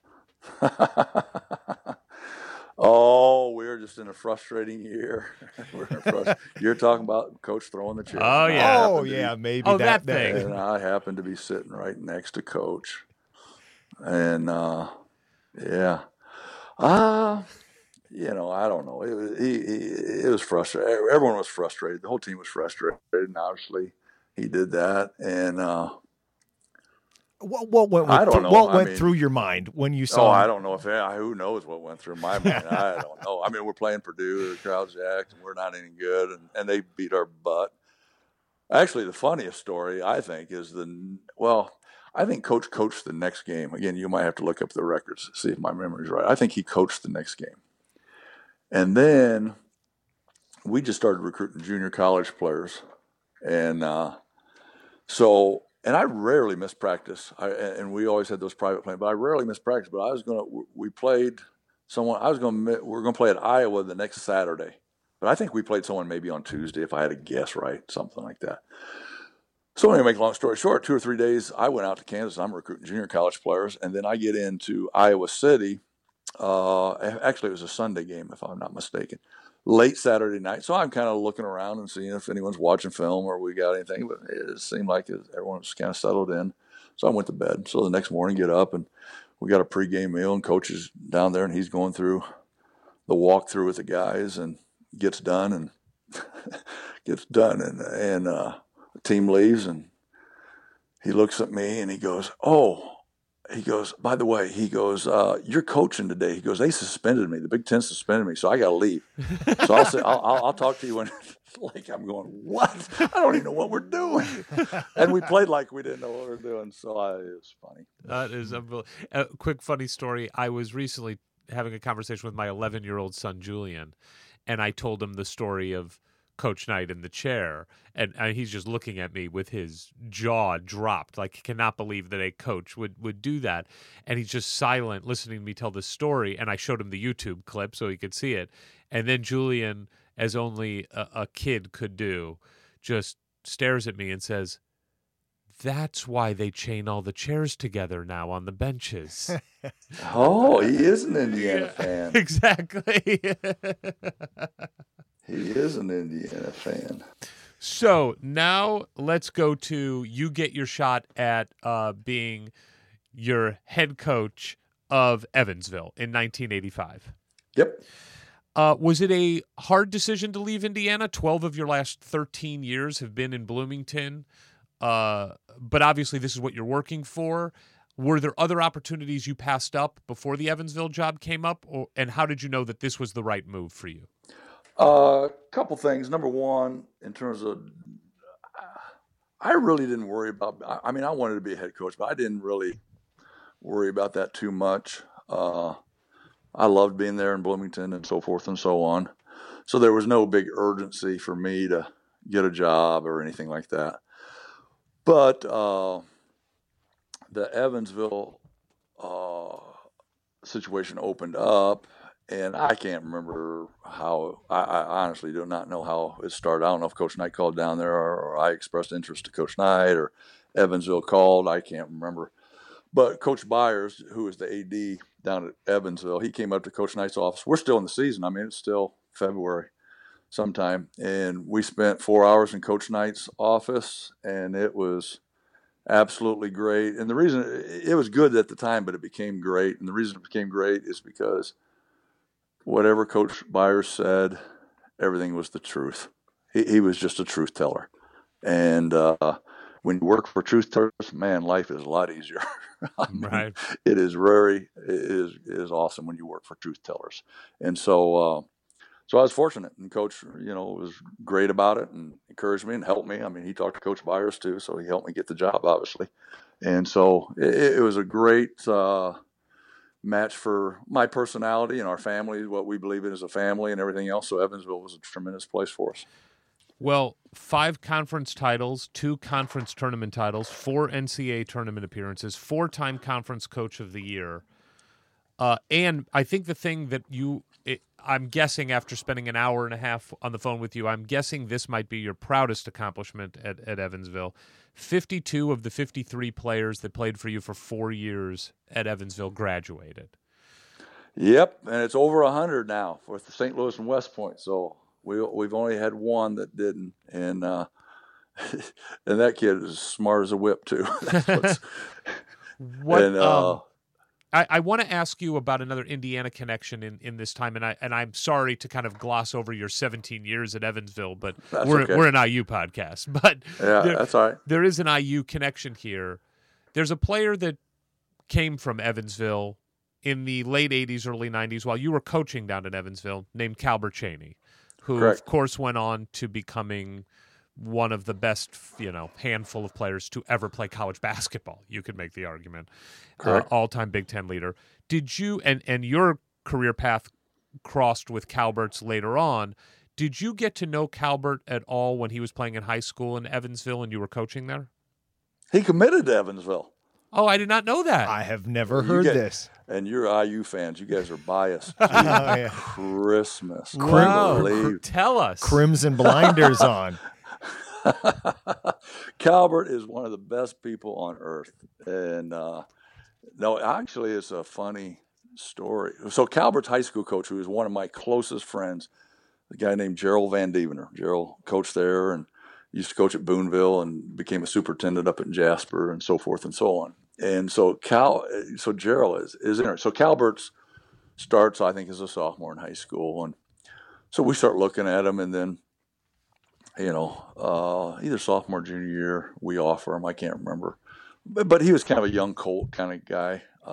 He's good, but I mean, he wasn't killing it or anything. But Gerald, his coach, went to Purdue, absolutely loves Coach Knight, and he's one of my best friends. So we got this thing going on here a little bit. And so anyway,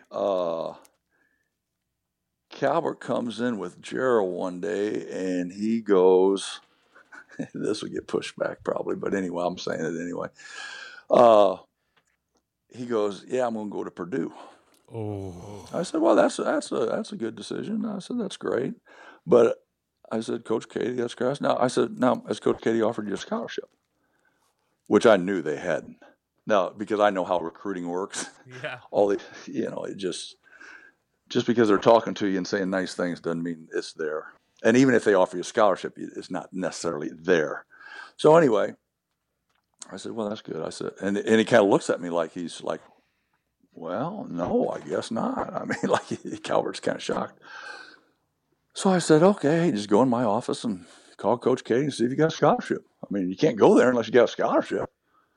I says, Purdue turned him down. Wow. And basically probably said, hey, we're still looking at guys or whatever. And Calvert was hurt. Which they're being right? honest. They're being honest, which is good. But he was ready to pull the trigger, and they were not ready for him to pull the trigger. Oh, thank goodness. Wow. So anyway, he ended up committing to us. But then when I'm on the phone, I was at my mother-in-law and father-in-law's actually Normal, and called me. He says, hey, I'm going to come down. So I said, that's great. Everything's good. I said, but here, and this is when I knew I had problems. I go, has your mom signed off on this? Well, no, not really. She's not sure yet. So, Calvert didn't, but I didn't feel like it was a complete commitment just because the mother wasn't there. And so anyway, he goes to Indiana. He's pretty good. Yeah. I told Calvert and Brian Evans, they were at something, I think it was last summer, and both of them are just getting in the Hall of Fame, I think, at IU. Is that true? Yeah. I told both those guys, I said, you guys would have been in the Hall of Fame a lot sooner at Evansville if you would have come to Evansville. I said, I'll tell you how they treat you around here. That's a bunch of garbage. So you have a great long run, 17 years at Evansville. Next stop, you follow in the footsteps of Coach Knight. You head out there to West Point. And, obviously not an easy place to win. And you do a sort of a retirement back to Indianapolis, but then after like 3 years, you get a phone call that changes everything for you again. Who is that phone call from? Can I ask one quick question about Rick West Majerus. Rick sorry. Majerus. I'm sorry. I just want to ask one quick question about West Point. Sure. How special of a place is it? First of all, every American should see West Point. Yeah. I mean, I love West Point. I think West Point is the greatest. I think it's unbelievable. I love coaching there. Absolutely. I mean, I really, really liked everywhere I coached. I really did. Every place was great. But West Point, for my DNA, it's great. Yeah. And every American should see West Point. And, it's a fantastic place. It really is. It's really hard to win there, but you can win there. You can win there. And, but it's a good place. It's a great place. So, go ahead. What was the next question? So, So you got a phone call from Rick. That's right. Coach That's right. Majerus. Yeah, actually, and I'm not a golfer, but actually, it's the only time Aber and I and a guy named Andrew White who works for Ab, we're out playing golf, and the phone. I get a message, and we're done playing. And it's from Rick, and he goes, hey, Al Jensen just left the staff. This is like 2 weeks before the season starts. Not even, I don't even know if it's 2 weeks, it might be a week. And he goes, hey, come over here. And he starts selling. It's only, 40, he has the days and he's lying. It's a lot longer than it is. He's lying about the days. But he kind of comes up with, he goes, just come over and help me out a little bit here.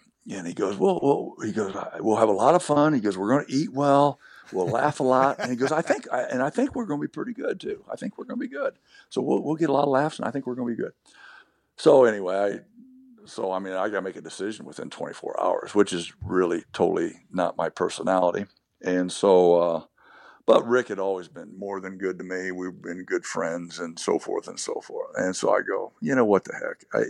Even if it's a disaster, I can last for 4 or 5 months.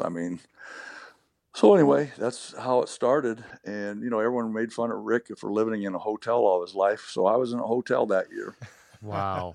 And I'll tell you what, it's the best. It is. Wait. They clean your room. You get a chocolate on your pillow. They wash the towels. They vacuum your room. It's great. So I'm from St. Louis, Missouri. What hotel? Chase. Oh, that is where I got married. Yeah. Oh, awesome. Now, they got restaurants. They got a movie theater. They got a bowling alley. Right there. Yeah. And you're right in this central West End. You can walk 100 yards and go to about 15 restaurants. Yes, that place is incredible. Yep. So, not to take a sour turn here, but you mentioned that, even if it was a disaster, you could last for a few months. The truth is, it turned into a disaster for much more serious and different reasons. Yeah, it was sad. Well, first of all, I knew Rick had told me that he's not going to coach much longer. And we had talked before about going over there, and I just never had an interest because I didn't want to move to St. Louis. And then, Rick's going to retire in a year, 2 years, 3 years. He told me he's not going to. And then you're just at the same point. So anyway, what happened is about the end of the year, he goes, because I was just going to do this 5 months. That's it. He goes, hey, you need to do this next year. I said, Rick, I'm not moving to St. Louis. And he goes, don't. Because we had bought in a house. We were living in Kentucky after West Point for about a year and a half, but we were like vagabonds. So my wife and I decided, my wife decided, and I agreed with her, that we need to get some roots down. And so let's move. Well, we could move anywhere we wanted, basically. Not just basically, we could move anywhere we wanted to, because the only thing I was doing is really Big Ten Network for a year. And anyway, we moved to Carmel. So we buy a house. 2 months later, I get this phone call from Rick, and now I go, Rick, I'm not picking up and moving. He goes, don't. He goes, just come over, just recruit in the summer on these weekends. Come over when you want to So anyways, I said, you treated me great. The players have been great. Everything's been good. And he goes, just do it again. So anyway, how the story goes, unfortunately, is I have very little contact with Rick that summer, and really the other guy. And we knew that he was really struggling. And most of the time he is always out west for his doctors because he's always had those heart problems. And so, the weirdest thing, though, about this, because Rick was very well known. He's easy to recognize, very public figure, is no one. He's in the hospital or in and out of hospital all summer. And my wife was a former nurse, so I'm putting the dots together, and I'm like, this is not good. This is not good. And so the staff talk, and I go, does anyone ask you about Rick? And all of us go, no one ever, they'll ask, hey, how's Rick doing? Like just friendly foe, but not like, how's Rick doing in terms of serious. No one knew how sick he was. No one. We were putting the dots together, but for a public figure, and he is at, I can't remember the hotel, some famous hotel in LA, and he has to have the ambulance come to get him.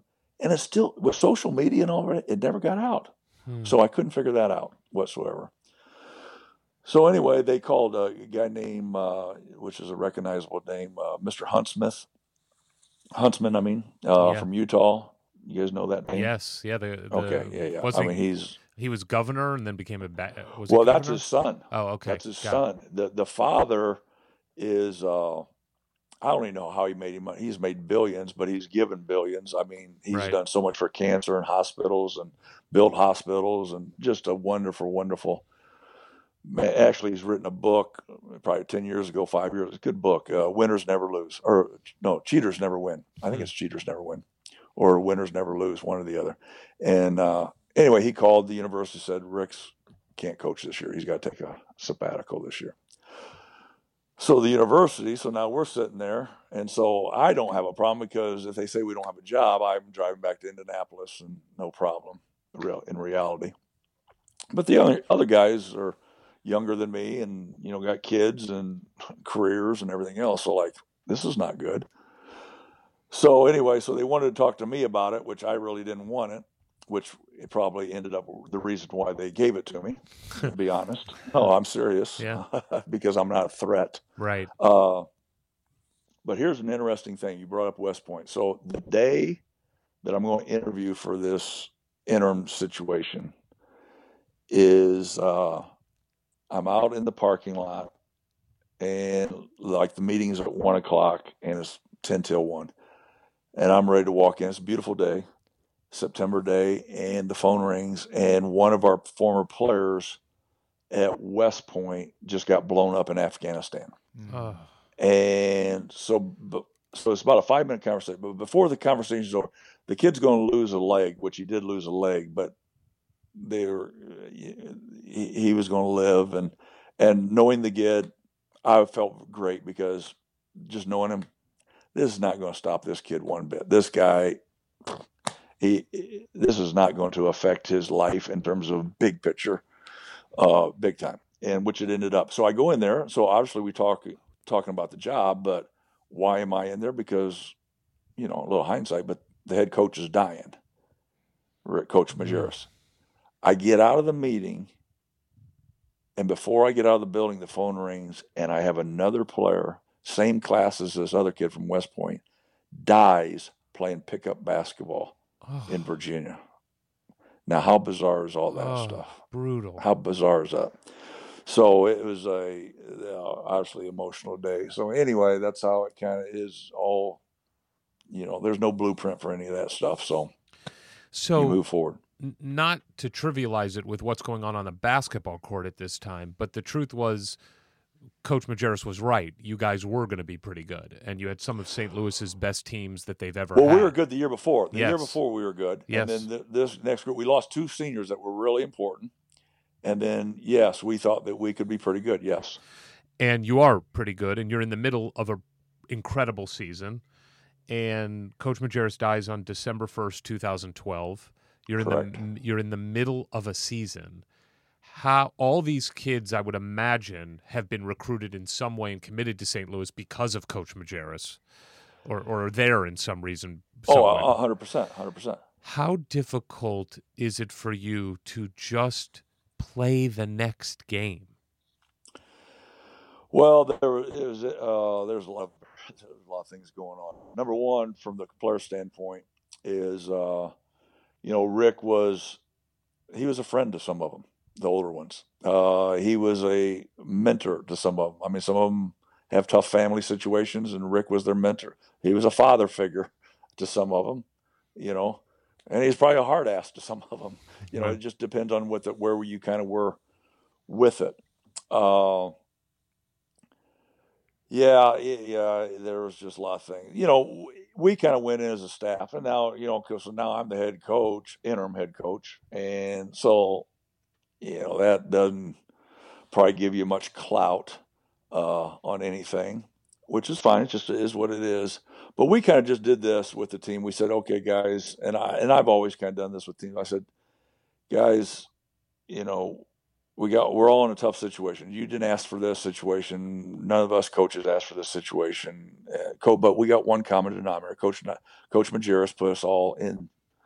He got us here to St. Louis. And I said, you guys know this system better than I know this system.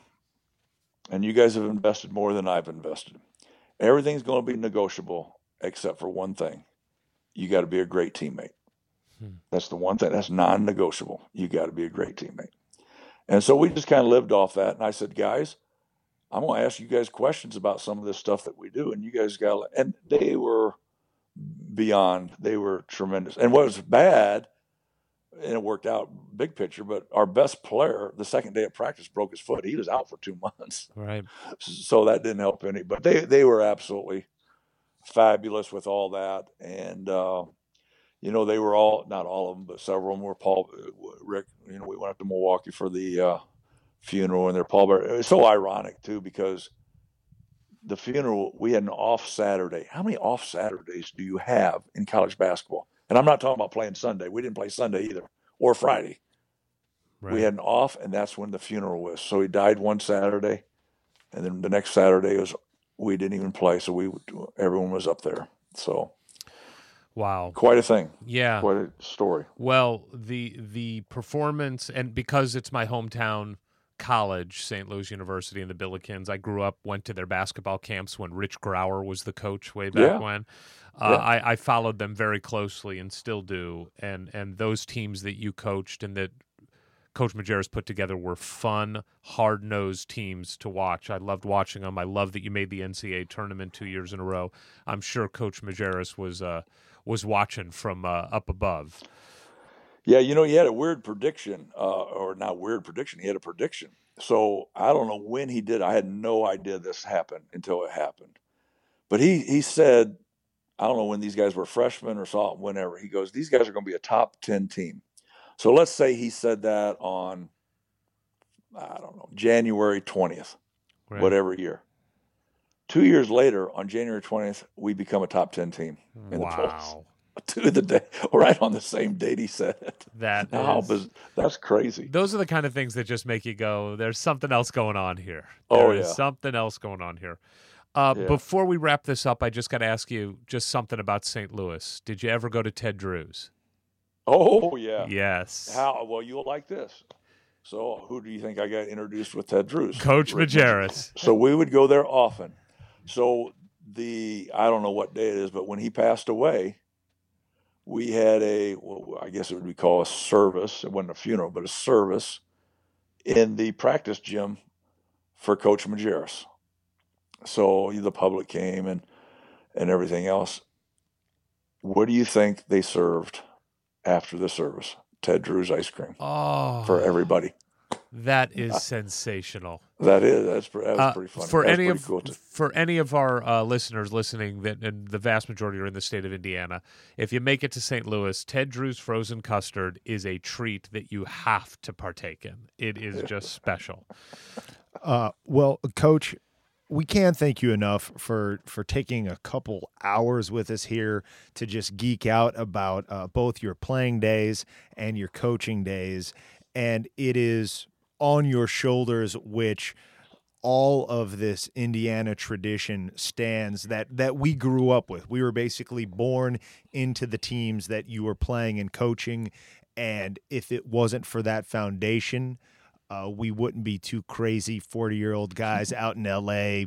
making you talk to us for 2 hours. So just thank you for basically what was our childhood and became our adulthood of being passionate IU fans because of the play and the personalities of you and Coach Knight and all the players he brought together.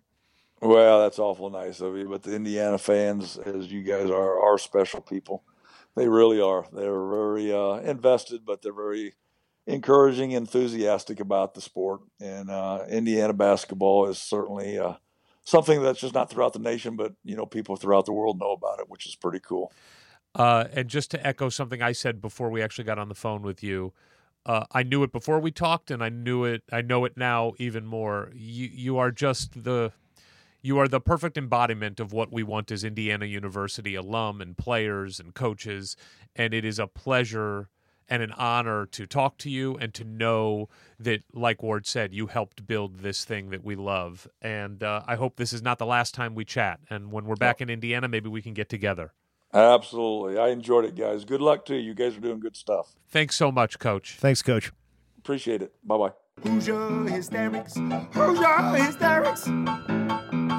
What a stud. God, he's awesome. Man, that guy is cool. And I didn't even get to, but I wanted to compliment him on how awesome his voice is. He does have a great voice, right? Yeah, I can see why, not only because of his expertise, but just the quality of his voice that Big Ten wanted him on their network. Just honest and walked us through some dark times, some funny times.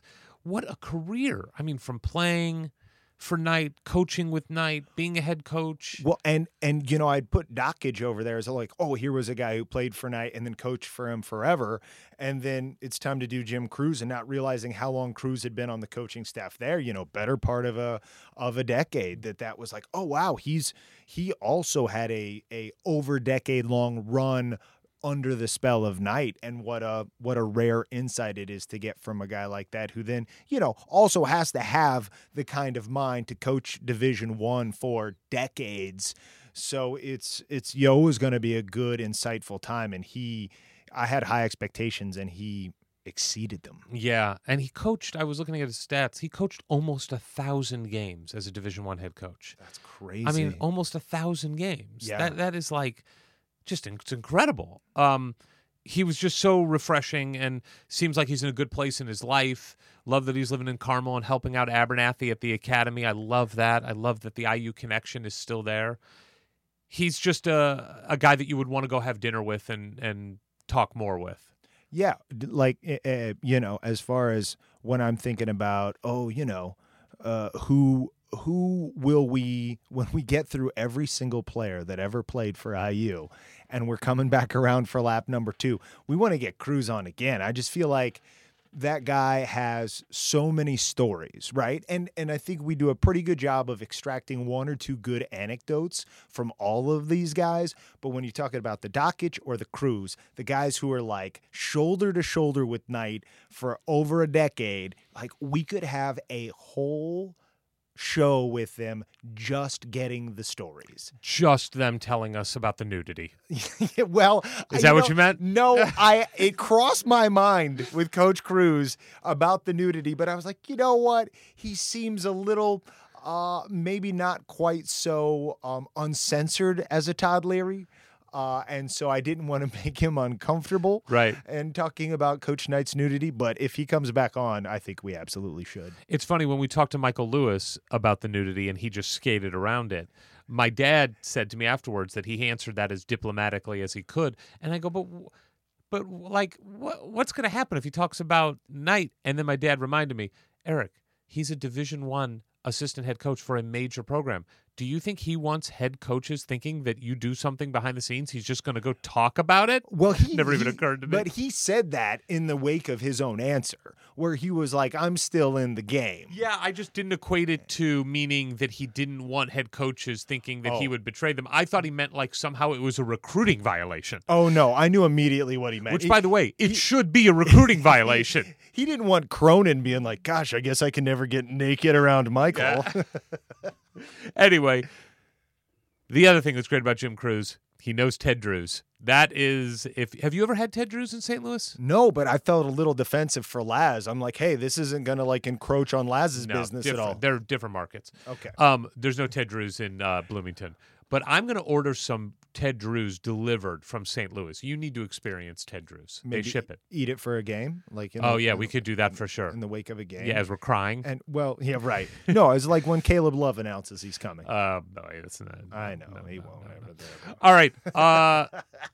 That was awesome. Follow us on Twitter at Hoosier Hysterics, no vowels in hysterics. Email us at HoosierHysterics@gmail.com. Tell a friend. Hey, what's your full name?